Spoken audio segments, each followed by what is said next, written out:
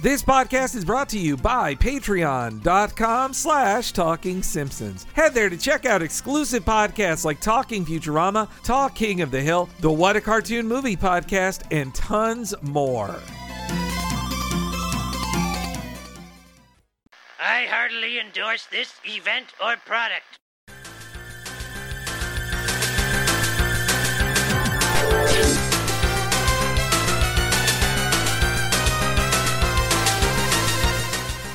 Ahoy, hoy, everybody. Welcome to Talking Simpsons, where we try to put a tiny thrill in your gray little lives. I'm one of your hosts, your half-inflated Dark Lord, Bob Mackey, and this is our chronological exploration of The Simpsons. Who is here with me today, as always, in the same room? Rock-a-doodle-doo, you're listening to Henry Gilbert. And who do we have on the line? Our special guests. This is Nick Pruer, and I'm the host of the Bleeding Splish Splash Show. And I'm Joe Pickett, and I have a hankering for some pork products.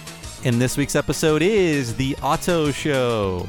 Mayor Quimby honored the aging supergroup in a ceremony at City Hall. I guess you could say he was trying to tap into the spines of the young voters, huh? Yeah, let's play the tape. This week's episode originally aired on April 23rd, 1992, and as always, Henry will tell us what happened on this mythical day in real world history. Oh boy, Bobby, the Freddie Mercury tribute concert happens. ABC broadcasts the series finales of Who's the Boss, Growing Pains, and MacGyver, and Los Angeles reacts to the Rodney King verdict. I thought the riots were over the cancellation of MacGyver. Yeah, they were very mad that MacGyver went away, and Who's the Boss, too. They ended on a cliffhanger. Or so. Actually, I don't know. Yeah. An interesting time here, especially when this episode includes a riot, but I feel like I'll get to it, but I feel like it's a reference to a 1991 riot. It's just a riotous happenstance here. But again, MacGyver's last episode happening right when The Simpsons is making MacGyver jokes a regular thing with Patty and Selma as it's being canceled. With these finales, ABC is giving the 80s a lethal injection. The true. 90s have truly begun. Yeah. And I remember that Freddie Mercury tribute concert as a kid. Like I had just gotten into, as a 10-year-old, Queen, or 9-year-old, because of Wayne's World. And then I see the Freddie Mercury tribute concert stuff on TV, and I was like, wait, he's dead? I just started getting into this guy, and he's dead now. And well, I heard they made a great movie about him. Yeah, made by a great guy, a wonderful director. Good. I didn't see it. Can we just stop? I want to stop all biopics. I don't want Elton John. I don't want Elvis. They've been dissected to death. I just think we should put a moratorium on them for a while. The thing that I do with those biopic movies is I just don't watch them. That's my thing. I just don't even watch Interesting. them. Yeah. Okay. Yeah. All right. I'll have to try that. I avoid them altogether. Yep. The Queen one, I hated that it was lip syncing too. Like that, at least in that Rocket Man one, the guy they got to play Elton John just sings his own stuff. Like it, I just hate when it's like a good actor who then they just open their mouth and they're just lip syncing along. And they're also wearing like Austin Powers teeth. Yes, yeah. Do you, Henry, as a Queen fan, the song from Queen that I just can't stand is Radio Goo Goo? Or is that what it's called? Yeah. Because I know it's trying to be annoying. It's about how the radio is just a bunch of blather and, Radio Goo Goo, Radio Gaga. And I guess that's how Lady Gaga took her name and all that. But the song is just genuinely annoying to me. I don't know. I guess I'm not the hugest Queen fan, but I'm okay with Queen, but it's that song and the Riding My Bicycle song. Mm-hmm, Are they the same song? Mm-hmm. Because they're just as irritating. I think they're years apart. Okay. Part of the fun with Queen is that they really are like a novelty band that just rocks really hard. Like Fat Bottom Girls is a joke song. Like it may as well be a novelty song, except it's played so big that and sung so well that you don't think it's like, it is about how not to get ahead of ourselves with Spinal Tap, but how different is that from Big Bottom Woman, the joke song that Spinal Tap wrote? That's true. That does reframe Queen for me a little bit, and then they make a stadium rock sort of anthem that actually just is played in stadiums. Which one came first? To this day. The Queen song came first, right? I think so. I think it was late 70s, the song. Yeah. And the movie's 84. 84, yeah. Okay. And also, I already made everyone uncomfortable with the Rodney King thing, but there's another bit of history here that's uncomfortable. The week after this is the finale of The Cosby Show. Oh. And the Simpsons was playing against the entire time, and the Simpsons then did a dedicated. So the night Cosby Show airs the week after this. The Simpsons air 2 Bart episodes as Radio Bart and 3 Men in a Comic Book up against it. I think it was their counter-programming of like, look, you're a little kid who likes Bart. You don't want to watch Cosby, so watch the Bart episodes. They did one original send-off to Cosby on the show, and I have the clip from it. A rarely heard bit of Simpsons ephemera is their dedication to the Cosby Show ending again 31 years ago when this aired.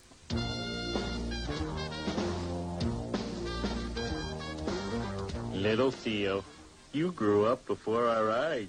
Hey, Dad, how come they're taking the Cosby Show off the air? Because Mr. Cosby wanted to stop before the quality suffered. Quality schmality. If I had a TV show, I'd run that sucker into the ground.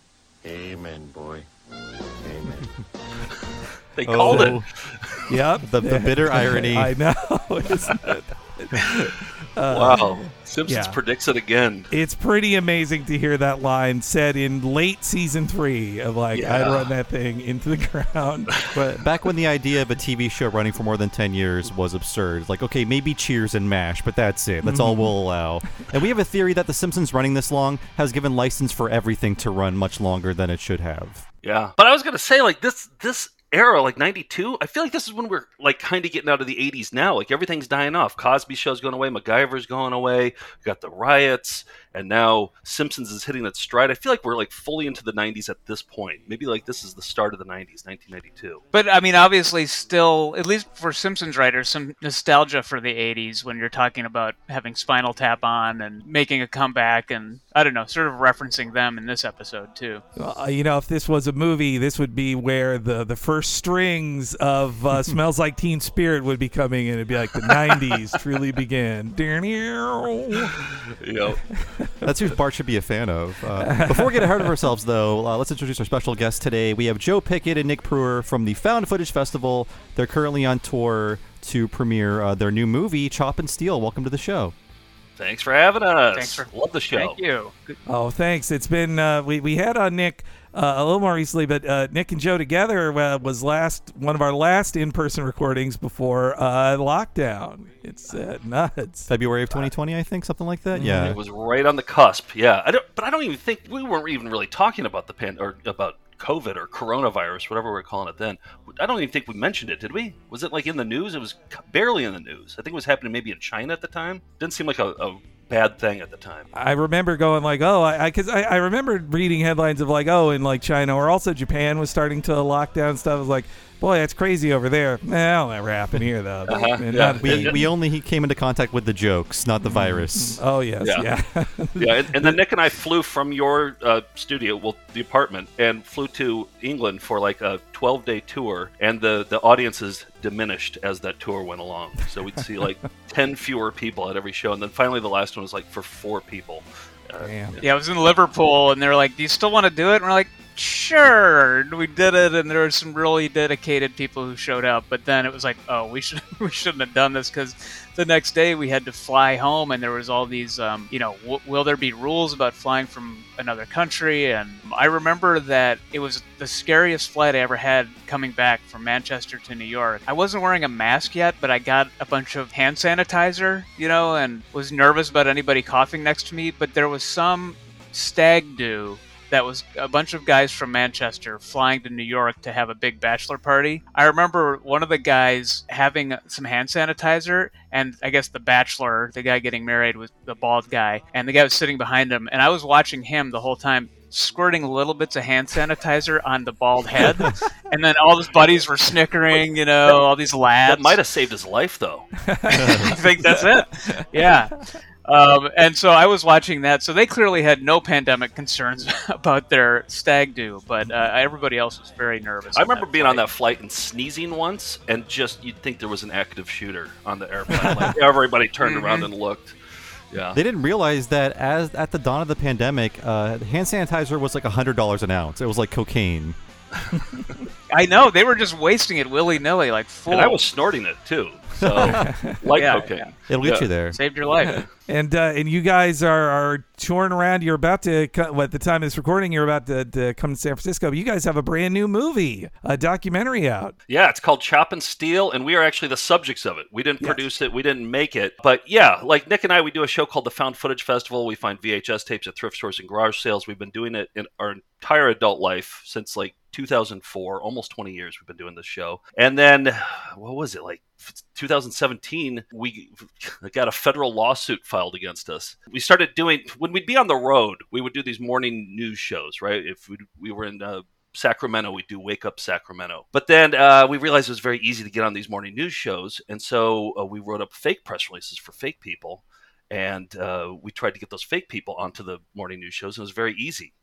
And we did this. I mean, since Joe and I have known each other since we were 10, we have nothing left to talk about. So when we're on the road for 120 days a year, this was our entertainment. It was like, oh, let's instead of booking ourselves on morning shows, let's see if we can get a ridiculous character on.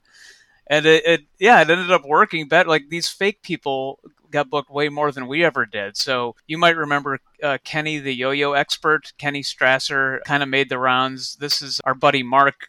Conceived of this with Joe, and they started doing these morning shows with a yo-yo expert who didn't know how to yo-yo, promoting environmentalism. Well, Mark had no idea how to yo-yo, but that's not how we would sell. We'd say, like, oh, he won the Kyoto International, and he'll be coming to your town. And so Mark had no idea. So we'd have Mark show up with, like, his yo-yoing arm in a sling, or, like, one time he showed up and he brought the yo-yo, but he forgot the string.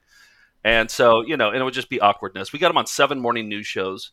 And then, what was it, like 3 years later, we're like, oh, let's just keep doing it. So then Nick posed as a celebrity chef named Chef Keith. And the idea was for him to come up with the grossest recipes, like chicken and like cranberries and mashed potatoes, all blended up into a blender. And so made into a smoothie, and then we'd say, hey, try a little bit of this, to the news anchor. And they did. They just want to keep the show running. Most of them would gulp it right down. And then we're like, let's just keep poking the bear. And like 4 years later, we wrote up a new press release saying that Nick and I were a strongman duo called Chop and Steal. And you can't see us, but we aren't strong at all. We're doughy. I would say we're more doughy. We got on 3 morning news shows, and then we found out we were getting sued in federal court. And so that's really where the documentary started.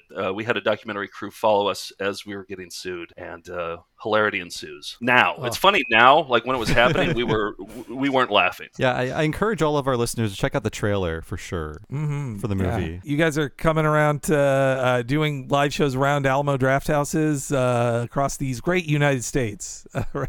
Yeah, we're touring it around the country, and then actually I think we're going to see John Vitti in Los Angeles. Nice. He and his wife, George Meyer's sister, always come and check us out in LA. They're the first to buy tickets, and so we're going to see them next week. But and then after that, it'll be video on demand, so everybody can get it on, Apple, iTunes, and all that on May 9th. So if you're interested in seeing the movie at home, you can do it that way. Chopandsteal.com. You can see all of our tour dates there. And Steele is Steele. Steele. As part of these, acts here, like do you guys look to things like Spinal Tap for inspiration of how to play characters, improv scenes like these? The one thing I thought about is I remember on the Spinal Tap Criterion Collection DVD, there was an episode where they went on the Joe Franklin Show, which is a local New York talk show by this older guy named Joe Franklin. And they just sent a press release to him and said they were a real band, and they got on. They got on as Spinal Tap and talked about their history in character. And Joe Franklin was a square. He didn't know that they were fake at all. So they went on and did a full appearance on the Joe Franklin Show as Spinal Tap without anybody from the staff, let alone the host, knowing they were not a real band. And so, I mean, I didn't think about that at the time, but one thing that I realized was that when you wear a stupid costume, it's very easy to just be that character. I think the other thing is like you're kind of seeing it from a first person point of view, so you don't realize how stupid you're being. You're just playing the reality of where you are, and the news anchor doesn't realize you're fake either, so they're just doing what they would normally do. And I think the one time, Joe, you said you came close to breaking was when we were doing these unimpressive feats of strength, and one was me throwing sticks at Joe's naked back. So Joe's facing away from me, holding his shirt up, and I'm throwing sticks at his back. Yeah. And no, and you looked in the monitor. Is that no, what? No. Made you almost I was facing towards the other anchors who were waiting to go on after us, and they were kind of like had their arms crossed, and like just the body language was just like, and they're looking at the ground, and that was when I was just like, oh, this is the stupidest thing ever, and I almost cracked then. But thinking about their reactions to it. Yeah, but most of the time it feels like you're robbing a bank, and it feels like the police are going to get called, like when you're done doing this. But they never did. I mean, they're just so frazzled in the morning that they're just like, all right, let's bring on the strong men here. They didn't even bother to look. There was one place that actually did see how we looked, and he's like, you guys aren't strong men. We're like, no, we are. We're strong men. He's like, I'm not going to have you on. So one had sense. But 16, one journalist did their job. But then 16 others let us on. So no, that Joe Franklin one, I looked that up. I cracked out my my Blu-ray, and unfortunately, it's only like 2 minutes of it that was on this Blu-ray. But it was the funniest part to me was watching the clip was Joe Franklin. It's the end of the show and he's wrapping up, and I do think he's starting to feel a little. I feel like he is starting to think like, wait a minute, like these guys have funny responses, but there's another person who's like another guest who's like paneling on the couch, and he's asking like real questions like, so what's it like to play these places? Like he's very interested in Spinal Tap's tour. Is the audience, are they laughing at Spinal Tap's jokes? Or are they not really getting it? I think they didn't seem to be really reacting much. I didn't hear much audience reaction. No, it's but I gotta check that out. That sounds fantastic. One thing I was thinking about in watching this episode, and one reason why I think at the time I remember seeing the promos for it. My dad introduced me to Spinal Tap, at a formative age, so it was one of our movies that we loved, and seeing the promos for it, and I was like, oh, this is going to be the two things I love the most converging. And the reason I think I was a little disappointed, at least with the beginning part of it, was that it was scripted, and Spinal Tap had that sort of kind of without a net feel, in that, I'm sure they had bits written out, but like all the Christopher Guest movies, they sort of knew, things they had to hit, but they didn't script it. And because animation is so precise, it had to be scripted. And I've thought about that because on this tour, we've been asked to like do things in character as Chop and Steel, the strongmen. And we're just like, no, if you're in on it, it's not funny to us. If it's like a planned bit, then it's not funny. We were on Tosh.0 like during the lawsuit, and they wanted us to come on in character, and we're not really, I don't know, I wouldn't say we're that kind of comedian. We're not really like sketch character guys. We just did this on the morning news shows, and we rehearsed the lines, and we knew where we wanted to go with everything, and there was a lot of improvised stuff on there. But to go on there in character, and it's like, oh, we're playing these characters now, is a little bit uncomfortable, because he asked us serious questions, but we have to be jokey characters answering serious questions about the loss. I don't know, it's just weird. Yeah, I think they do capture the voices of the characters, but thinking about it after watching it again, I thought like, oh, this is just Spinal Tap fanfic they're writing. They're fans of Spinal Tap and writing their own fan fiction, and then they kill them, and they kill the band. That was great. I like that their tour bus exploded. I know. I watched it the other day, and I was like, I'm expecting them to like crawl out of the bus. Nope, they just killed him. Just fully dead.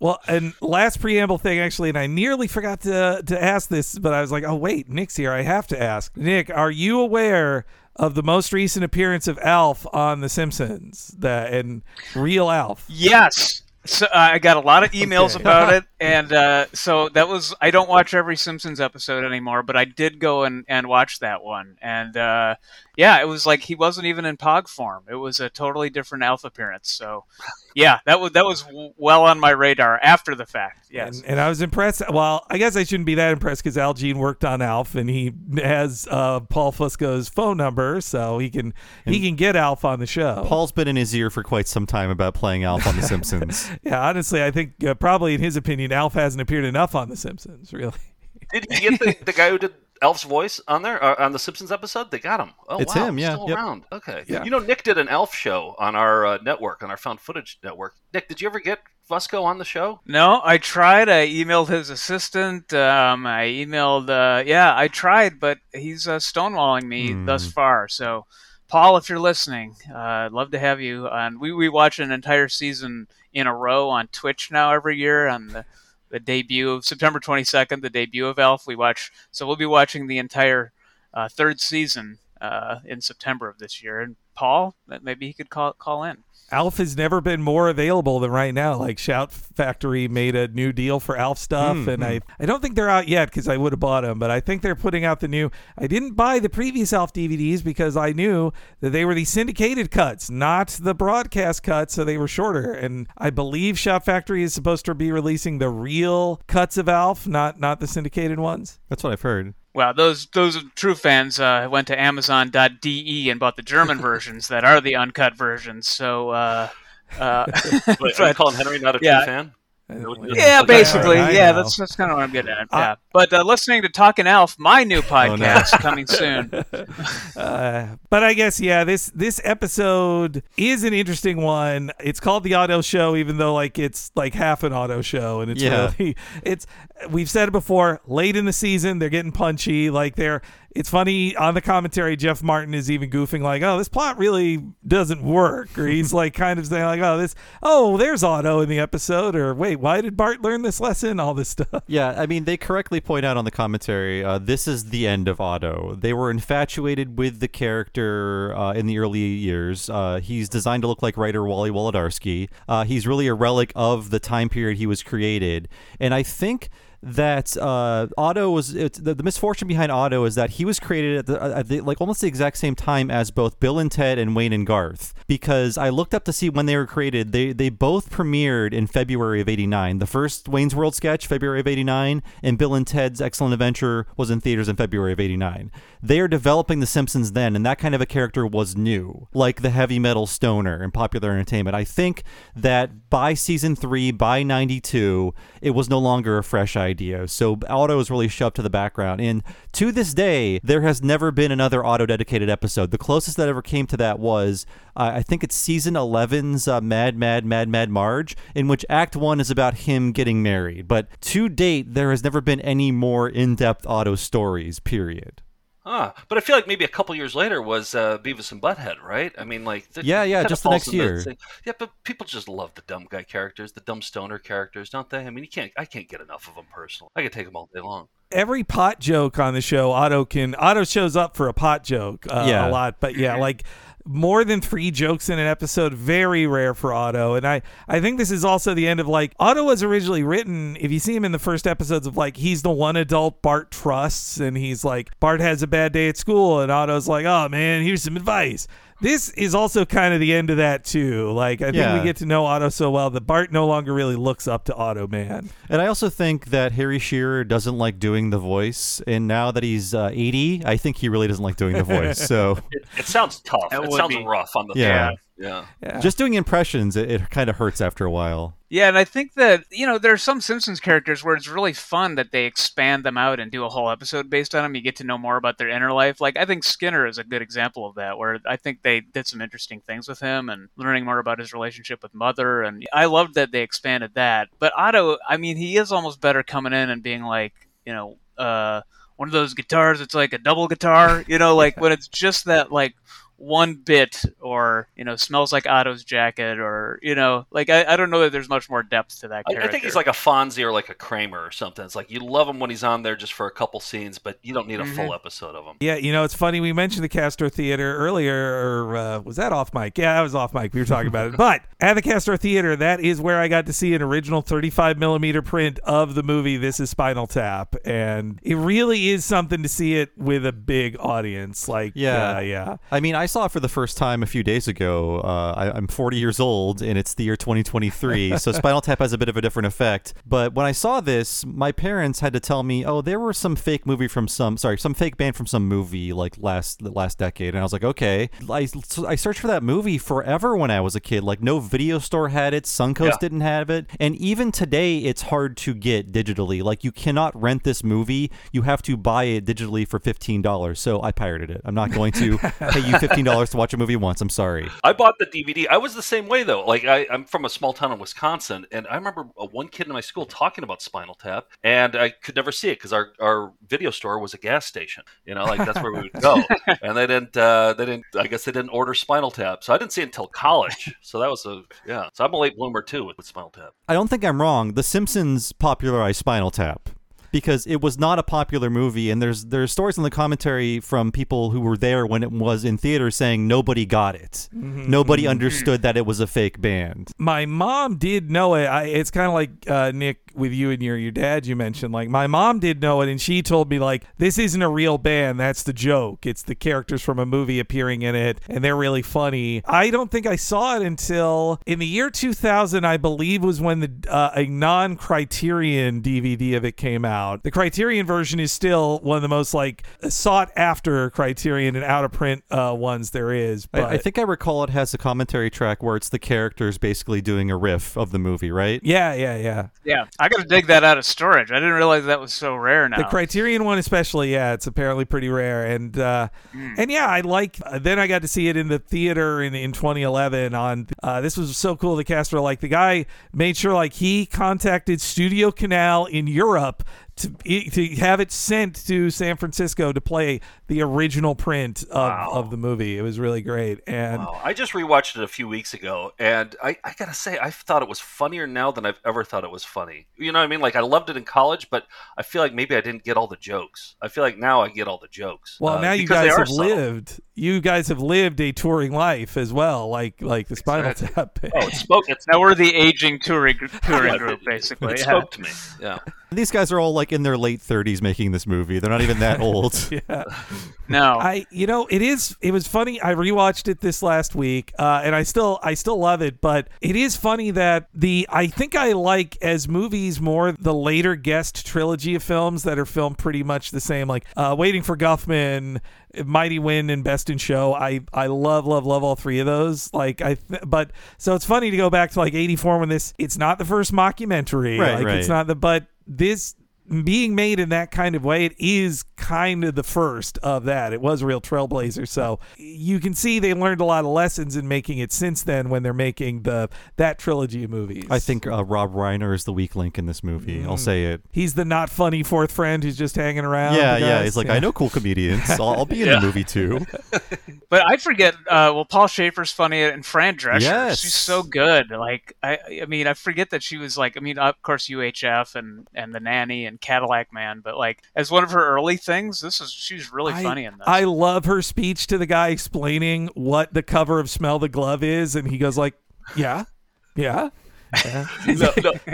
like she goes. Somebody said they say it's sexist, and then I think Nigel says, "What's the matter with being sexy?" Yes. And they're like, "No, sexist, not sexy." Oh, I love that. And then, actually, my newest thought on watching it again this time, I was like, I don't find Christopher Guest very attractive normally. He's a fine-looking man, but when he's in character as Nigel Tufton in the movie, I was like, man, he is hot. Like, that's what I was thinking the whole movie. I was like, he genuinely looks cool. Yeah, absolutely. And it's funny because we know Harry Shearer as just like a curmudgeon who does smug political comedy, but it's great to see him 40 years ago in basically light bondage gear and a crazy mustache. Like, he used to have fun, Harry Shearer. I also want to mention I listened to I hadn't listened to it in a while. I re-listened to the 2015 Mark Maron WTF interview with Shearer, which is really interesting because it's full of him talking about, like, Maron is kind of pushing him of like, hey, I hear you don't like a lot of people. And he's like, well, I think they don't like me. And he talks about, like, him and Guest have always been friends, but at the time him and McKeon were kind of on the outs. But I think they're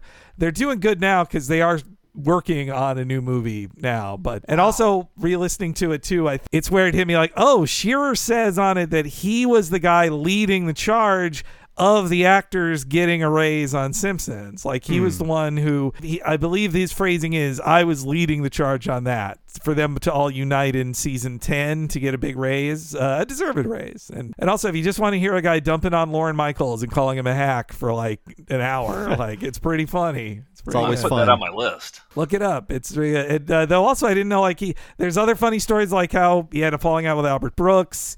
He also talks about he was a child actor who worked with Mel Blanc as a kid. Like, it's crazy. Yeah. Is he a Hollywood guy? He's a Hollywood kid. Yeah. Okay. It's fun. Michael McKean of the three is the only normal upbringing person of the two. Yeah, like Christopher Guest, he's a nepo baby. Let's just say he's a baron. He's literally a baron. Yes. He His father is a man from the House of Lords. And Jamie Lee Curtis's wife is Hollywood royalty. Yes, so yeah, also a Nepo baby. Yeah. They found each other. Yeah. Yeah, and I like Christopher Guest and Harry Shearer both don't have the reputation as being the most warm and friendly, outwardly guys, and I can identify with that too. I mean, you always want to like be friendly to strangers. At least I don't. No, Nick's a huge dick, by the way. He's being nice. Exactly.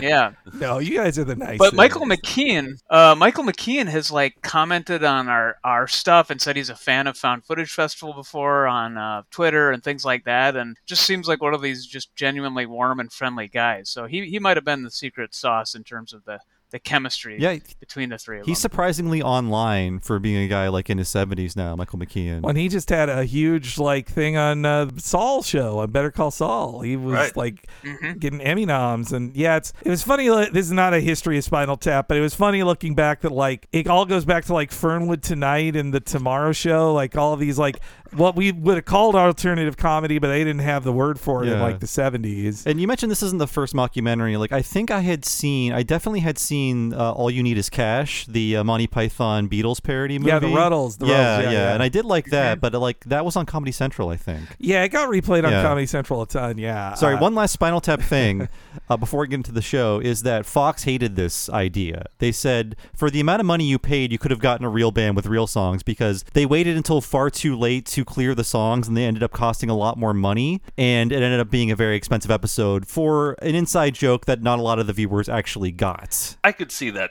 I mean, I'm not a big fan of in sitcoms or in anything whenever they bring in like real life pop culture into their world, like, you know, when Full House has on like the Beach Boys or something.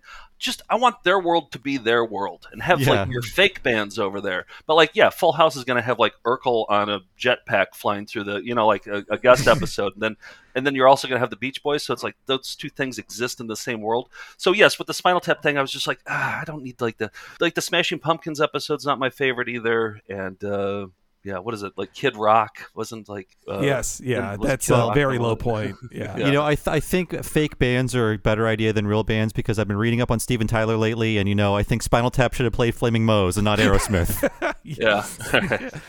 Well, also with Spinal Tap, they were promoting a new album like when this came out. Like they had the song they sing in the episode was their big single at the time that they had done a music video for their 92 album. And well, it's also Harry Shearer 4 years in 2017 sued the co-owners of Spinal Tap. Like I think Spinal Tap is owned by a company that tries to squeeze every dollar out of Spinal Tap, and that the actual performers of it I don't think like. And so I'm not surprised when it came time to license the music that they found out they weren't getting friend prices anymore on licensing it for the show.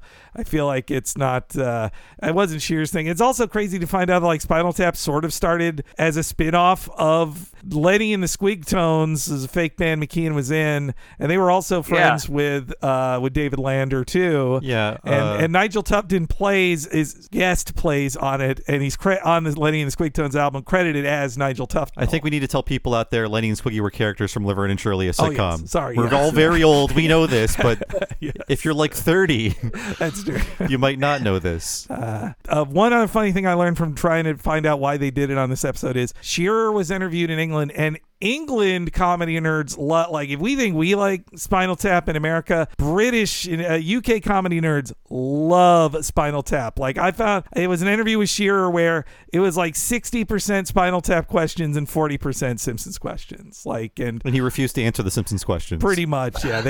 But they did ask him like how'd they get on the show, and he said he swore it was not his pitch to put them on the show. The producers and writers of Simpsons came to him with, hey, shouldn't Spinal Tap be on the show? And then also he said it was the only time they ever worked off a script to do Spinal Tap, which that is why I think Christopher Guest didn't like working on this episode, because I think he wanted to improvise, and they said, I mean, if you feel such ownership over your character, and then even a great writer comes in and says, no, you say this now, and especially if you're like kind of a touchy character like Christopher Guest might be. He actually refused to say my strumming arm. Yes. Can I ask you guys a Simpsons questions because you guys are the Simpson pros here. You guys know everything. Yeah, Has shoot. there ever been an improvised moment in a Simpsons episode? Yeah, I think like a lot of the funnier lines have been ad-libs by the actors, like Hank Azaria and Dan Castellaneta especially have ad-libbed a lot of stuff, and they'll call it out on the commentary. As far as entire scenes, I think like it's not a great episode. They basically built an entire episode around Ricky Gervais, kind of playing a David Brent style character, and over the credits he's like improvising a song and like talking through it, and I think that's like one big example of one of the few times it's ever happened, I'm guessing. Okay, all right. I feel like the Albert Brooks, the early episodes too, they just kind of let him riff and animated to that as well. Yes, and a lot of the scenes he is riffing with Julie. In fact, we covered this in our season 1 revisit in the original episode, but the bowling guy was going to be a Swedish tennis instructor, and he came in and he like changed the character and improvised as a French guy. So, and also from that interview with Shearer, I have to apologize. When his wife Judith Owens appeared on the show, I think I definitely jumped to the conclusion that this was a favor to Harry Shearer or whatever. In the interview, he's on it with Judith Owens, who she is a professional singer. And she has released albums, and she sang on the show in a season 13 episode. And Shearer and her swore, they're like, the producers came to us, and when they say one of the producers, I think it's Mike Scully, but that's my assumption. They said one of the producers said he just loved her music, and we want to put it on the show. So I apologize that I thought that it was them doing a favor to Harry Shearer, because both him and his wife said no, it was the opposite. They came to her. And you trust them. Look. That's good journalism, though. That's good journalism. Yeah. You're admitting. Yeah, that's good. Making the correction. Now I have to go back to our old podcast and now plug that in the audio there. But we've anchored Judith Owen. And she's a pianist. There's supposed to be a Spinal Tap 2 coming out in 2024. They announced it last year. I am assuming they're filming it now, but they haven't had any updates since late last year. Reiner's directing it again too, which I think that's part of the deal. Like, I think they don't get to do it if Reiner's not there. I don't know. Maybe they like Rob Reiner. Like, look, I love Princess Bride. I don't want to talk too bad about Rob Reiner. That was 37 years ago. Yes. They just can't let a thing be a thing, right? Like now with all the streaming channels, like they have to let's bring it back. They probably gave him ridiculous money for it. So, I'll definitely watch it, but man, I'm skeptical already. Well, I was wondering too, because Eugene Levy came out in an interview recently and said we can't do the Christopher Guest style mockumentaries anymore because TV shows like Parks and Rec and The American Office kind of drove that into the ground with treating that like those are mockumentaries, and having the confessional parts, and then so it's almost like that form isn't novel anymore. It's not surprising. It's kind of they've mined it for all it's worth. TV has definitely kind of ruined it. Well, not ruined it, but made it less special. Of you see it so much that it doesn't feel as not. I mean, even that's why they did that For Your Consideration one, which sort of was it, but they got away from it being framed like I definitely don't think that had testimonials in it. I think it was played like a regular fiction film. And I think at least with The Office, even The American Office, they stick with the conceit like this is being filmed for some reason. But with Parks and Rec and Modern Family, it's just like, well, this is just kind of shot like one of these things, but there's no reason why certain things are being filmed right now or such access is being given to filmmakers. Right. Right. I always wonder with The Office. I was like, what documentary are they making right now? Like, where's this going to air? You know what I mean? Like, I guess we were watching the documentary that they were making, right? Is that the idea? The final season did answer that question. That was one of my favorite bits in the final season when they were getting to the end. They're like, you know what? We're going to answer what the documentary will be released, and we'll do it. It was a documentary that was filmed for 12 years in real time, yes, and then finally released.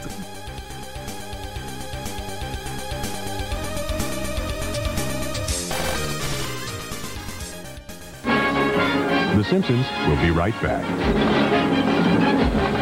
Tonight, Bart Simpson has a dream. I want to be a rock star. To make it big in music. Maybe we should buy him a guitar. We already have a guitar. So Homer's taking him to see Spinal Tap. Nobody rocks like Springfield. But will his first rock concert be his last? Ooh, a beer-fueled riot. Bart's Rock. My poor little baby's okay. See for yourself. The Simpsons, tonight at 8 on Fox 25.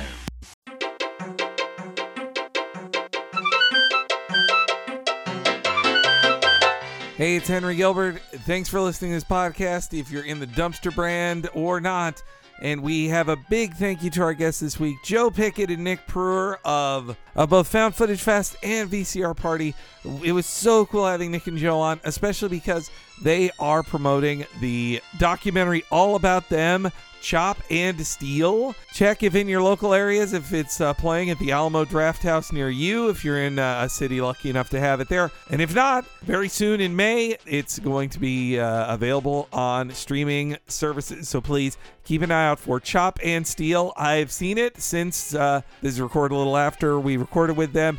We saw it. We got to meet Nick and Joe in person again. It was so great seeing them again, and the movie is awesome. It really, really speaks to you, especially if you're a person like me and Bob doing our jobs as well. So thanks again, Nick and Joe. Please, everybody out there, check out Chop and Steal. As well, if you're a fan of Talking Simpsons, you should know this podcast is only possible because of listeners like you who support us at patreon.com/Talking Simpsons. For $5 a month, people get tons of exclusives, as well as knowing that me and Bob are living our best lives.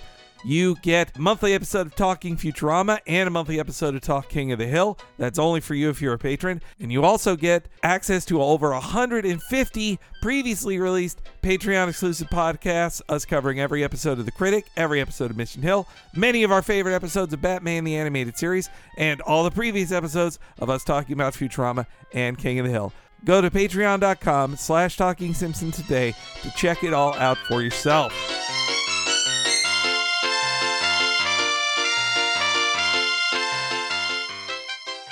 But if you want something even nicer than mustard, you need to head over to the premium level at patreon.com/Talking Simpsons, because top level subscribers there get all the $5 things that you just heard me talk about. And then you get our monthly What a Cartoon movie podcast, us covering an animated feature film, crazy in depth, just like we do an episode of The Simpsons, often talking for over 6 hours about an animated feature film. April is a special month for us because we are going live action as we do every month for April Fools. And this month we are covering a film that me and Bob love so dearly. That is the 1986 Little Shop of Horrors. We go really in depth, including into the director's cut ending, the best ending, the true ending. You will hear us talk all about that, and it's super deep history. The month before that, we did Chicken Run. At the end of next month, we're going to be doing Toy Story 4. Sign up today. You get access to over 55 What a Cartoon movies and a new one each month, including our longest podcast ever, 6.5 hours about Who Framed Roger Rabbit. Head on over to patreon.com/Talking Simpsons today to check out everything that you are missing out on. That's one more time, patreon.com/Talking Simpsons.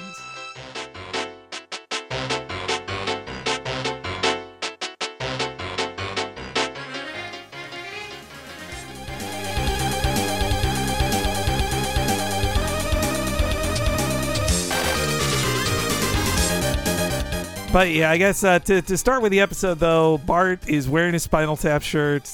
He's got eggs ready to whip him at the warm-up act. You know, I have little patience for warm-up acts at shows, I'll admit. I have trouble with they have a needed thing, like you can't just go straight to the band. You need to get the crowd ready and test things out. But yeah, when I went to a show, I went to see Weezer and the Pixies live before the pandemic, and the warm-up band for it, like, they did 4 songs and they were like, this is our last song, guys, thanks. They were like running off stage. That's the way to do it. I saw Built to Spill, and they had some acoustic guy. This is probably like 2001 or something, and they had an acoustic guy go up there and play. Everybody was yapping, nobody was paying attention, and then Doug March, the frontman for Built to Spill, came out and yelled at everybody for like 5 minutes, and it was like, this guy's a genius, and you guys talked through the entire thing. So the show's off to a great start. Damn. Boy, I wish I'd seen it. Built to Spill came to town just last week. That's and right. I missed that. It sold out. I underestimated their drawing power. When I saw Violent Femmes, I don't know, 5 years ago maybe, the opening act was maybe sitar music, and it just was a very different vibe from, watching the Violent Femmes play music. So yeah. Yeah. Kind of strange. And Homer's he pulled his concert jacket out of storage, which I like the implication, like he used to go to concerts all the time before he had kids, and now he can bust it out again. And he's been saving Billy Beer, which we've done a history of Billy Beer before, but it existed for 1 year, shut down in 1978. It was a rare thing in 1992. You can actually place the last time Homer was at a concert. It was between 1977 and 1978. And since we last covered this, I have seen a can of Billy Beer in the wild, and it's very affordable. I could have bought it just to put on my desk. Oh, really? I mean, I just looked on eBay just now, and it looks like $6.79 for an unopened can. So. Oh yeah, but this one was open, so you could tap the Rockies with that one. And I'm sure it tastes even better now. Yeah, and, but it had the lid where you tear off the whole top. You remember those? Like I think they stopped. Yeah. I think they stopped doing because people would like step on them barefoot and like have to get stitches. But like I've always wanted to pull one of those off. Yeah, even in the show, Homer does the pull tab on the can. Oh, he does? Yeah. Oh. I love the animation of him drinking it. There's something like he is chugging it like and he's about to drive his child in a car when he's doing it. Hey, Homer, let's book. I want to get there in time to whip eggs at the warm-up act. Wow, my concert-going jacket still fits. And this is where I used to hide my beer. Billy Beer! My little guy's first rock concert. I hope the Spinal Taps don't play too loud. Oh, Marge, I went to thousands of heavy metal concerts, and it never hurt me.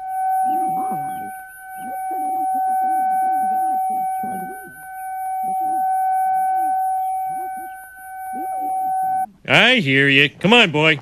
When Marge wishes him well, Bob has done this to me in real life, and it's very fun. Oh, right. Yeah, when I'm very into pro wrestling, Bob is very nice about it. I'm against it.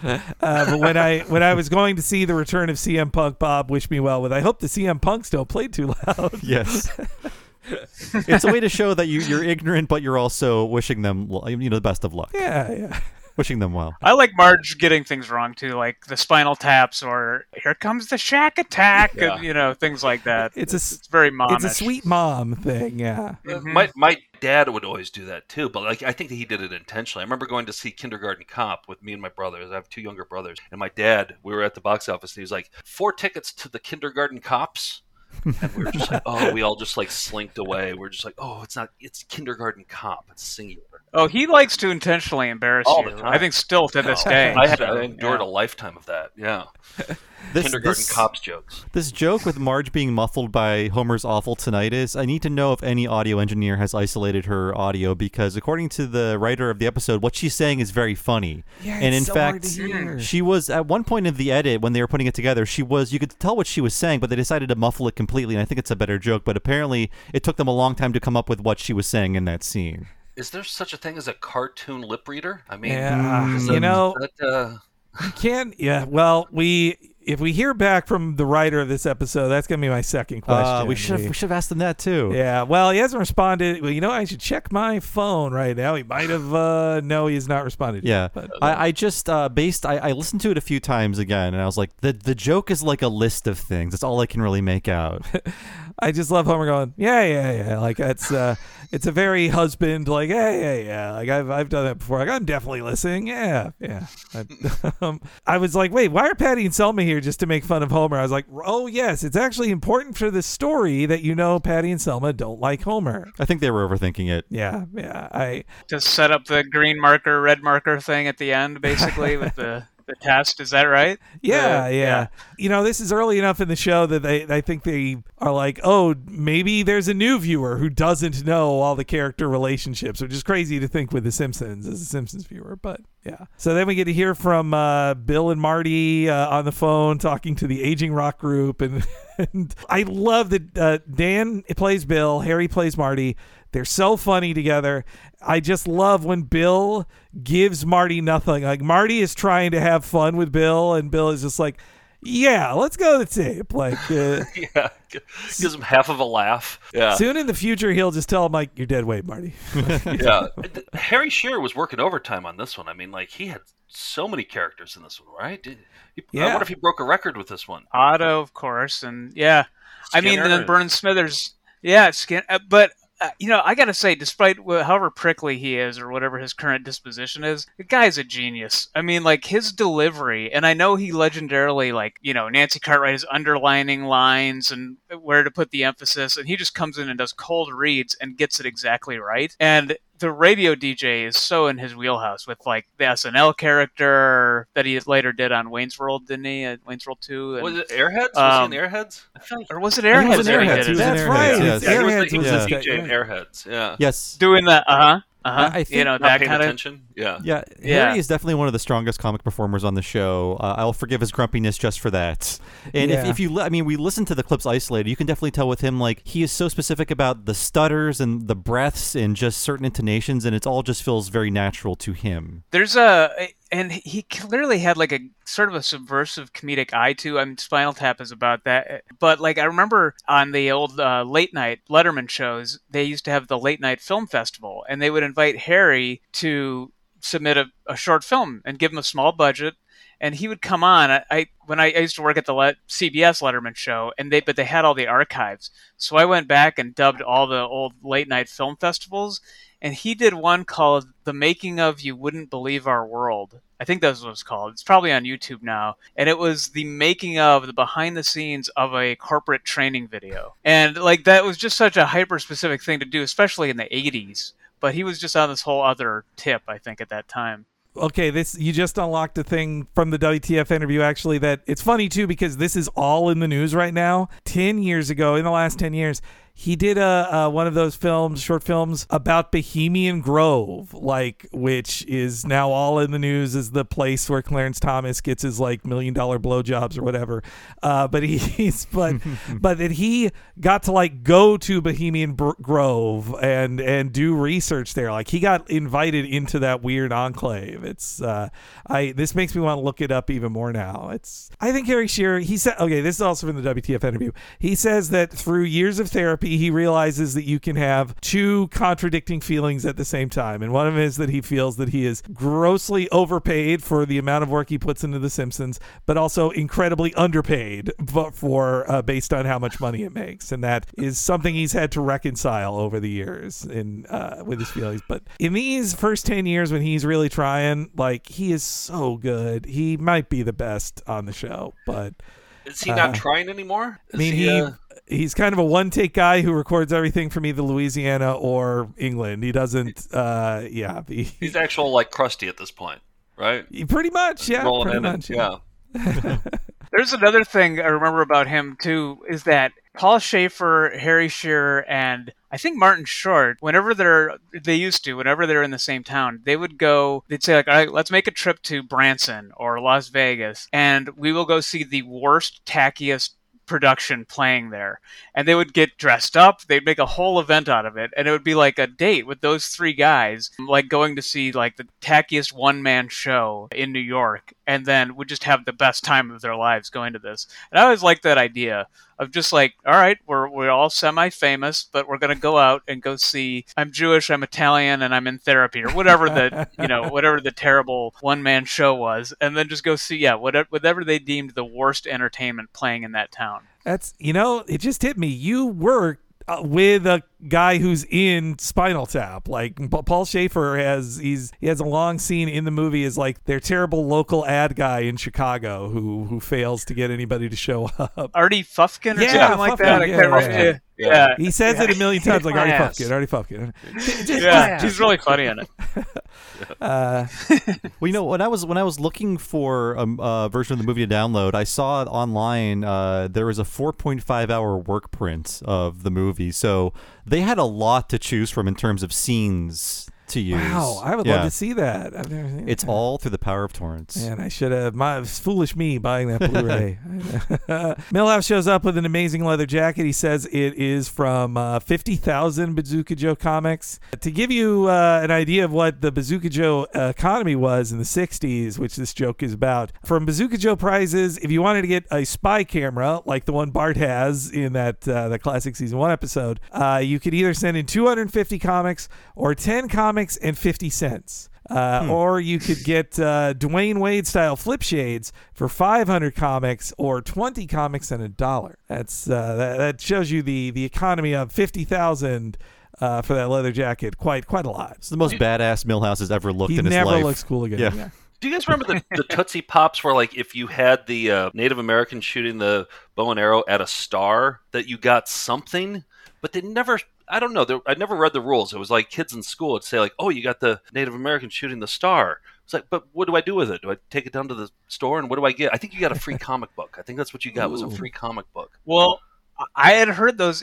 I think one thing that Matt Groening is so good at is sort of being the historian of schoolyard songs and rumors and stuff that, like rhymes that you'd say on the playground and things like that, because those were never cataloged except for like Life in Hell and in early Simpsons episodes. And that was one of those things that I'd heard that if you turned in, I think it was 50 Tootsie Pop wrappers that had the American Indian shooting the star, you'd get a free bag of Tootsie Pops. That's what I heard. So I remember taking it to the local grocery store and actually saving these up and taking them in. Oh, you actually did this? I didn't know this story. I did. Oh, wow. Yeah.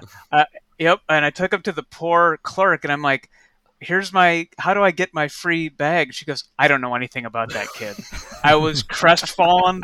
It was the first dose of reality I got, that this magical thinking I had. You walked out and dumped all the wrappers in the garbage. I was just doing some Tootsie Pop research in the background here, and that is an unsubstantiated myth, that the star thing. And you know what? Thanks to woke culture, they're going to remove the Native American. No. There's not going to be any more myths. Of course, I'm kidding, but okay. I can see people getting upset about that. Kid Rock's going to shoot a bag of Tootsie Pops now. They're going to put a female studies major on the wrapper. Next thing you know, holding a book.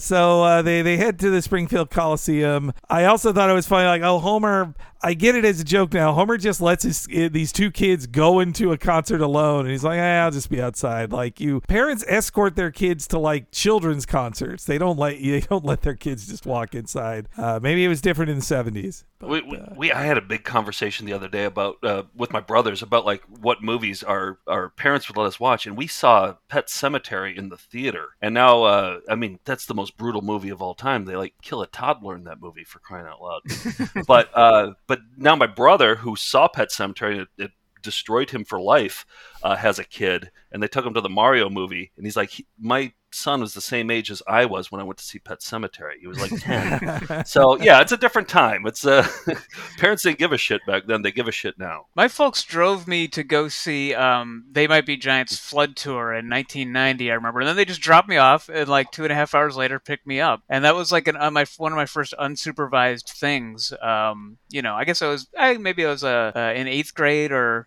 between summer of 8th grade and 9th grade. So I wasn't like Bart and Milhouse's age, but still felt like a little bit of freedom. Yeah. At that but point. You didn't get injured in the mosh pits then?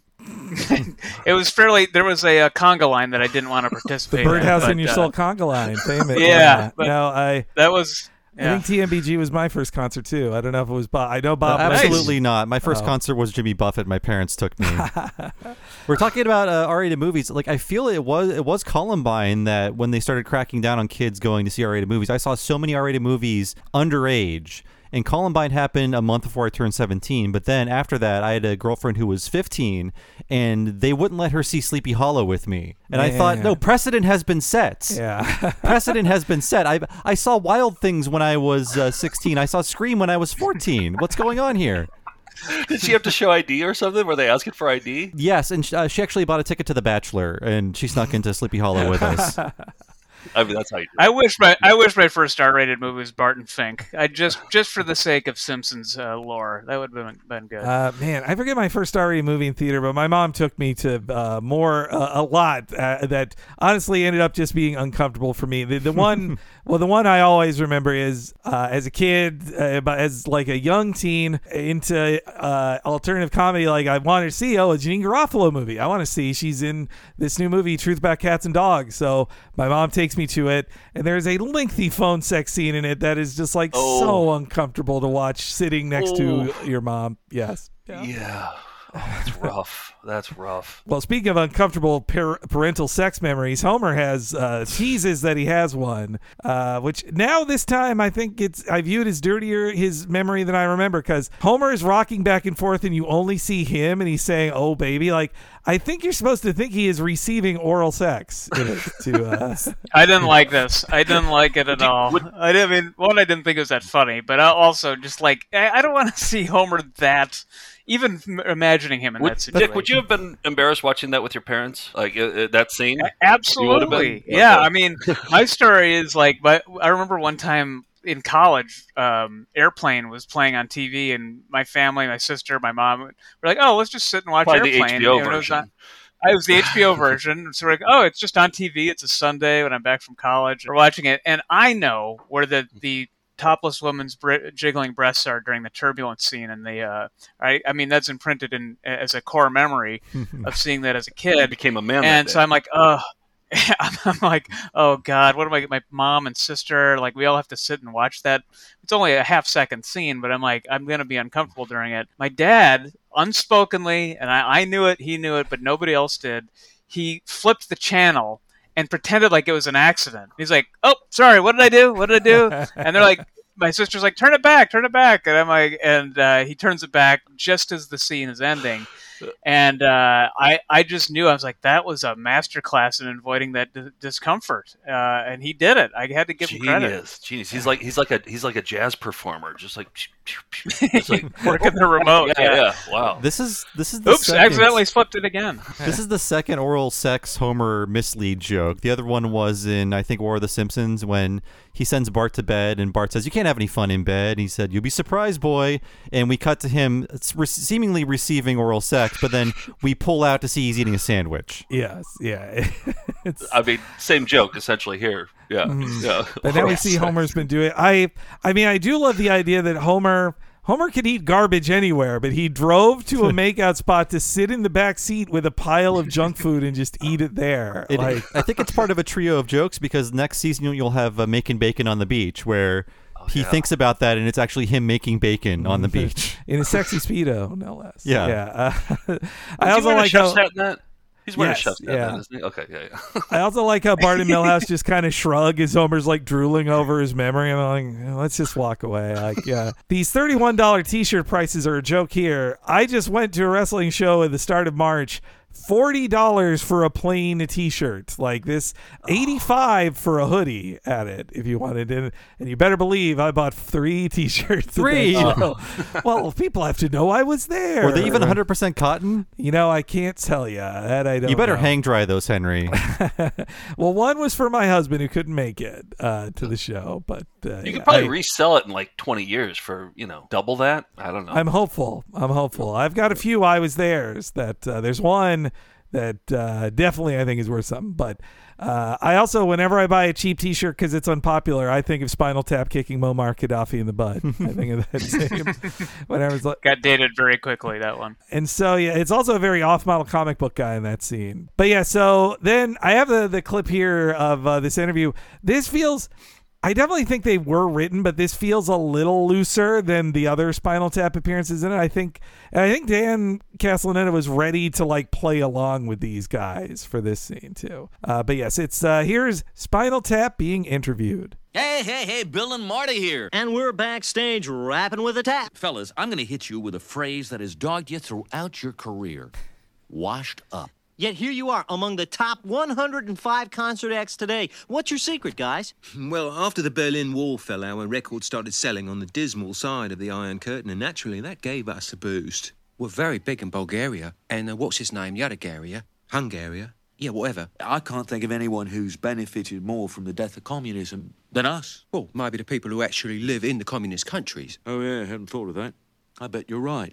Yeah, on the other hand, each of us just bought our own soccer team. How many Hungarians can say that, eh? Hearing it in isolation, I'm more sure of it. I think that was Michael McKean saying how many Hungarians can say that, not Christopher Guest. I think they animated the wrong voice. Yeah. I think so. And after watching the movie, all I can think is wow, they're talking so fast in this scene, but they have to. The Simpsons is now like a very fast-paced show. They're not kind of like a lot of the improv in the movie is just like a lot of low-key mumbling, and that's what their characters are. But here they have to get to the point for their one act of The Simpsons. That's why it seems a little off to me, I think. Yeah, because it's not as casual. There isn't enough time to breathe. They have to get in the jokes. Well, and probably they got edited down a lot, like afterwards, any ums or uhs or pauses. Like, and yes, they say on the commentary that one was they say they won't name names, but one was a difficult guest. They say. I'm gonna say I think he was defensive of his character. I think I've just heard he's hard to work with. In general. Yeah, that's true. Yeah. But that joke about being in the top 105 touring acts isn't funny because we're in the top 140 podcast, so on Patreon, so it's a good place to be. We'd kill to be. Yeah, we would kill to be on the top 105. We'd be set for life. I was like, that didn't sound that bad. Top 100? Like, yeah. I mean, I love it because if they were in the top 100, they would say that. You have to say 105 because there's like 104 or whatever on the list. We're 139 right now. That's why I said top 140. That's there great. you go. And then we have a quick cut to Bart getting into the concert. It's a good design of like, this is how it feels walking into a concert as you're waiting for it to start up and you see the band on stage. I know the last concert. Bob might have gone to one since then, but me and Bob went to see Weird Al when he came to town. Yeah. I have not been to one since then. The opening act was Emo Phillips. It was really fun. It was also great that I'm stealing Bob's joke, but they're like, we sat through the whole thing and Weird Al was sat down the whole time. We were just like, you know what? We're all old. We're going to sit down. None of this standing up for a concert. Yep, I went to that show as well in New York and Carnegie Hall of all places, and I didn't mind the sitting. No conga lines in sight. I loved it.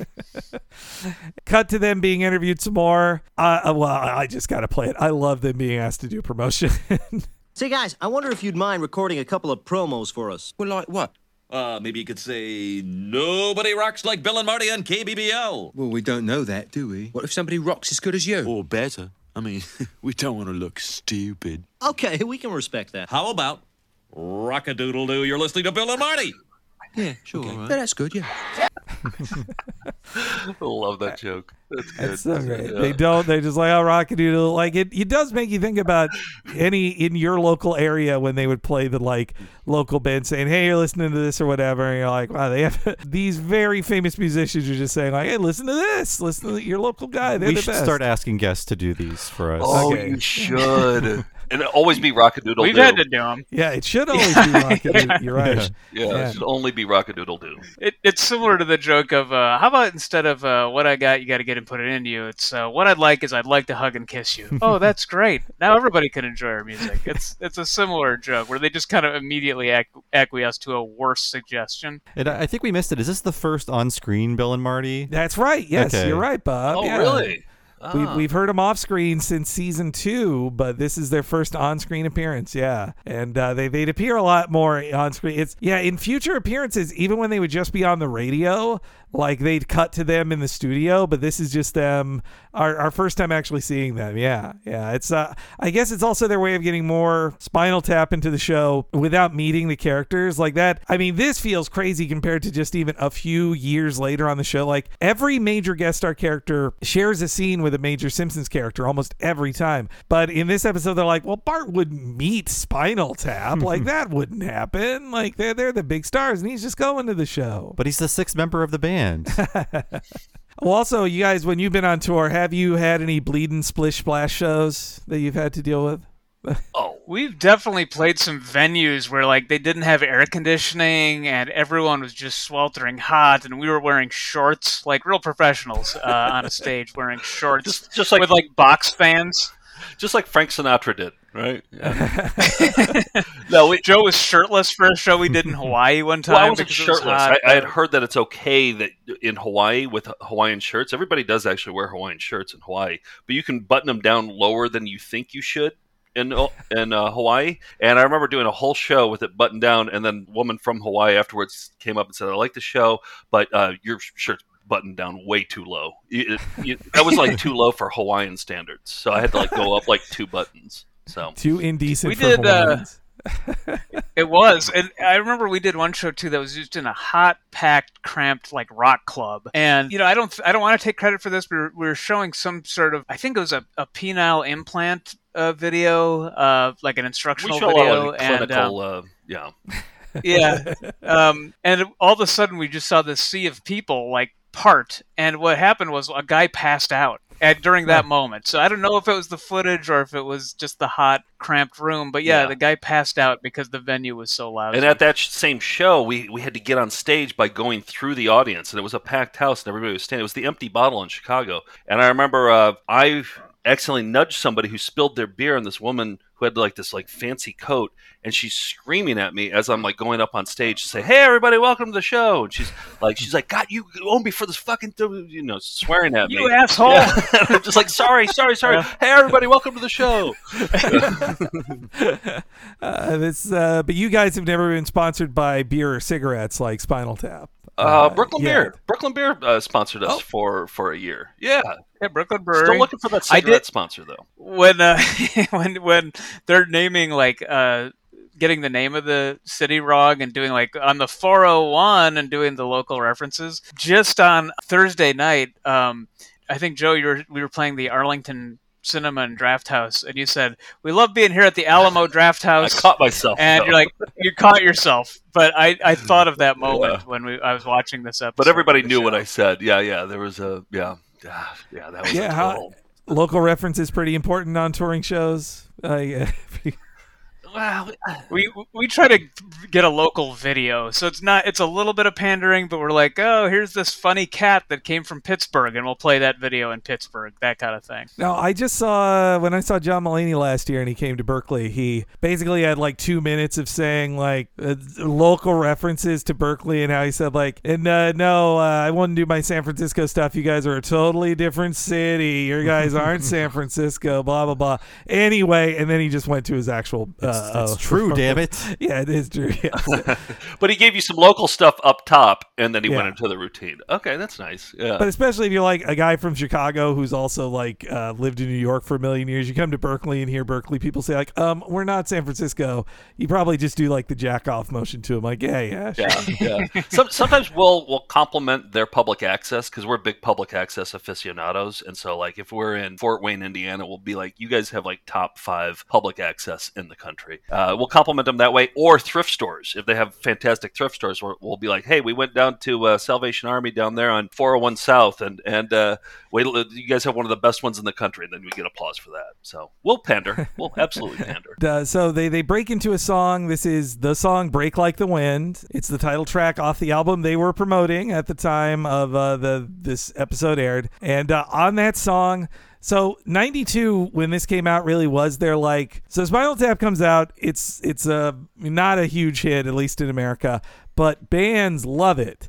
Like, they get to hear for years how big bands are like, oh, you, like, real rock bands are like, oh, you guys, this is just reality. This isn't jokes to us. Like, this just happens to us on tour. So on the 92 album, they're calling in all of the favors from all those famous fans of it. So on Break Like the Wind, in this scene here, the guitar work you're hearing is from Jeff Beck, Joe Satriani, and Slash. They are all on this song. Like, this is Slash at his most powerful is playing on this album. His hat was never bigger.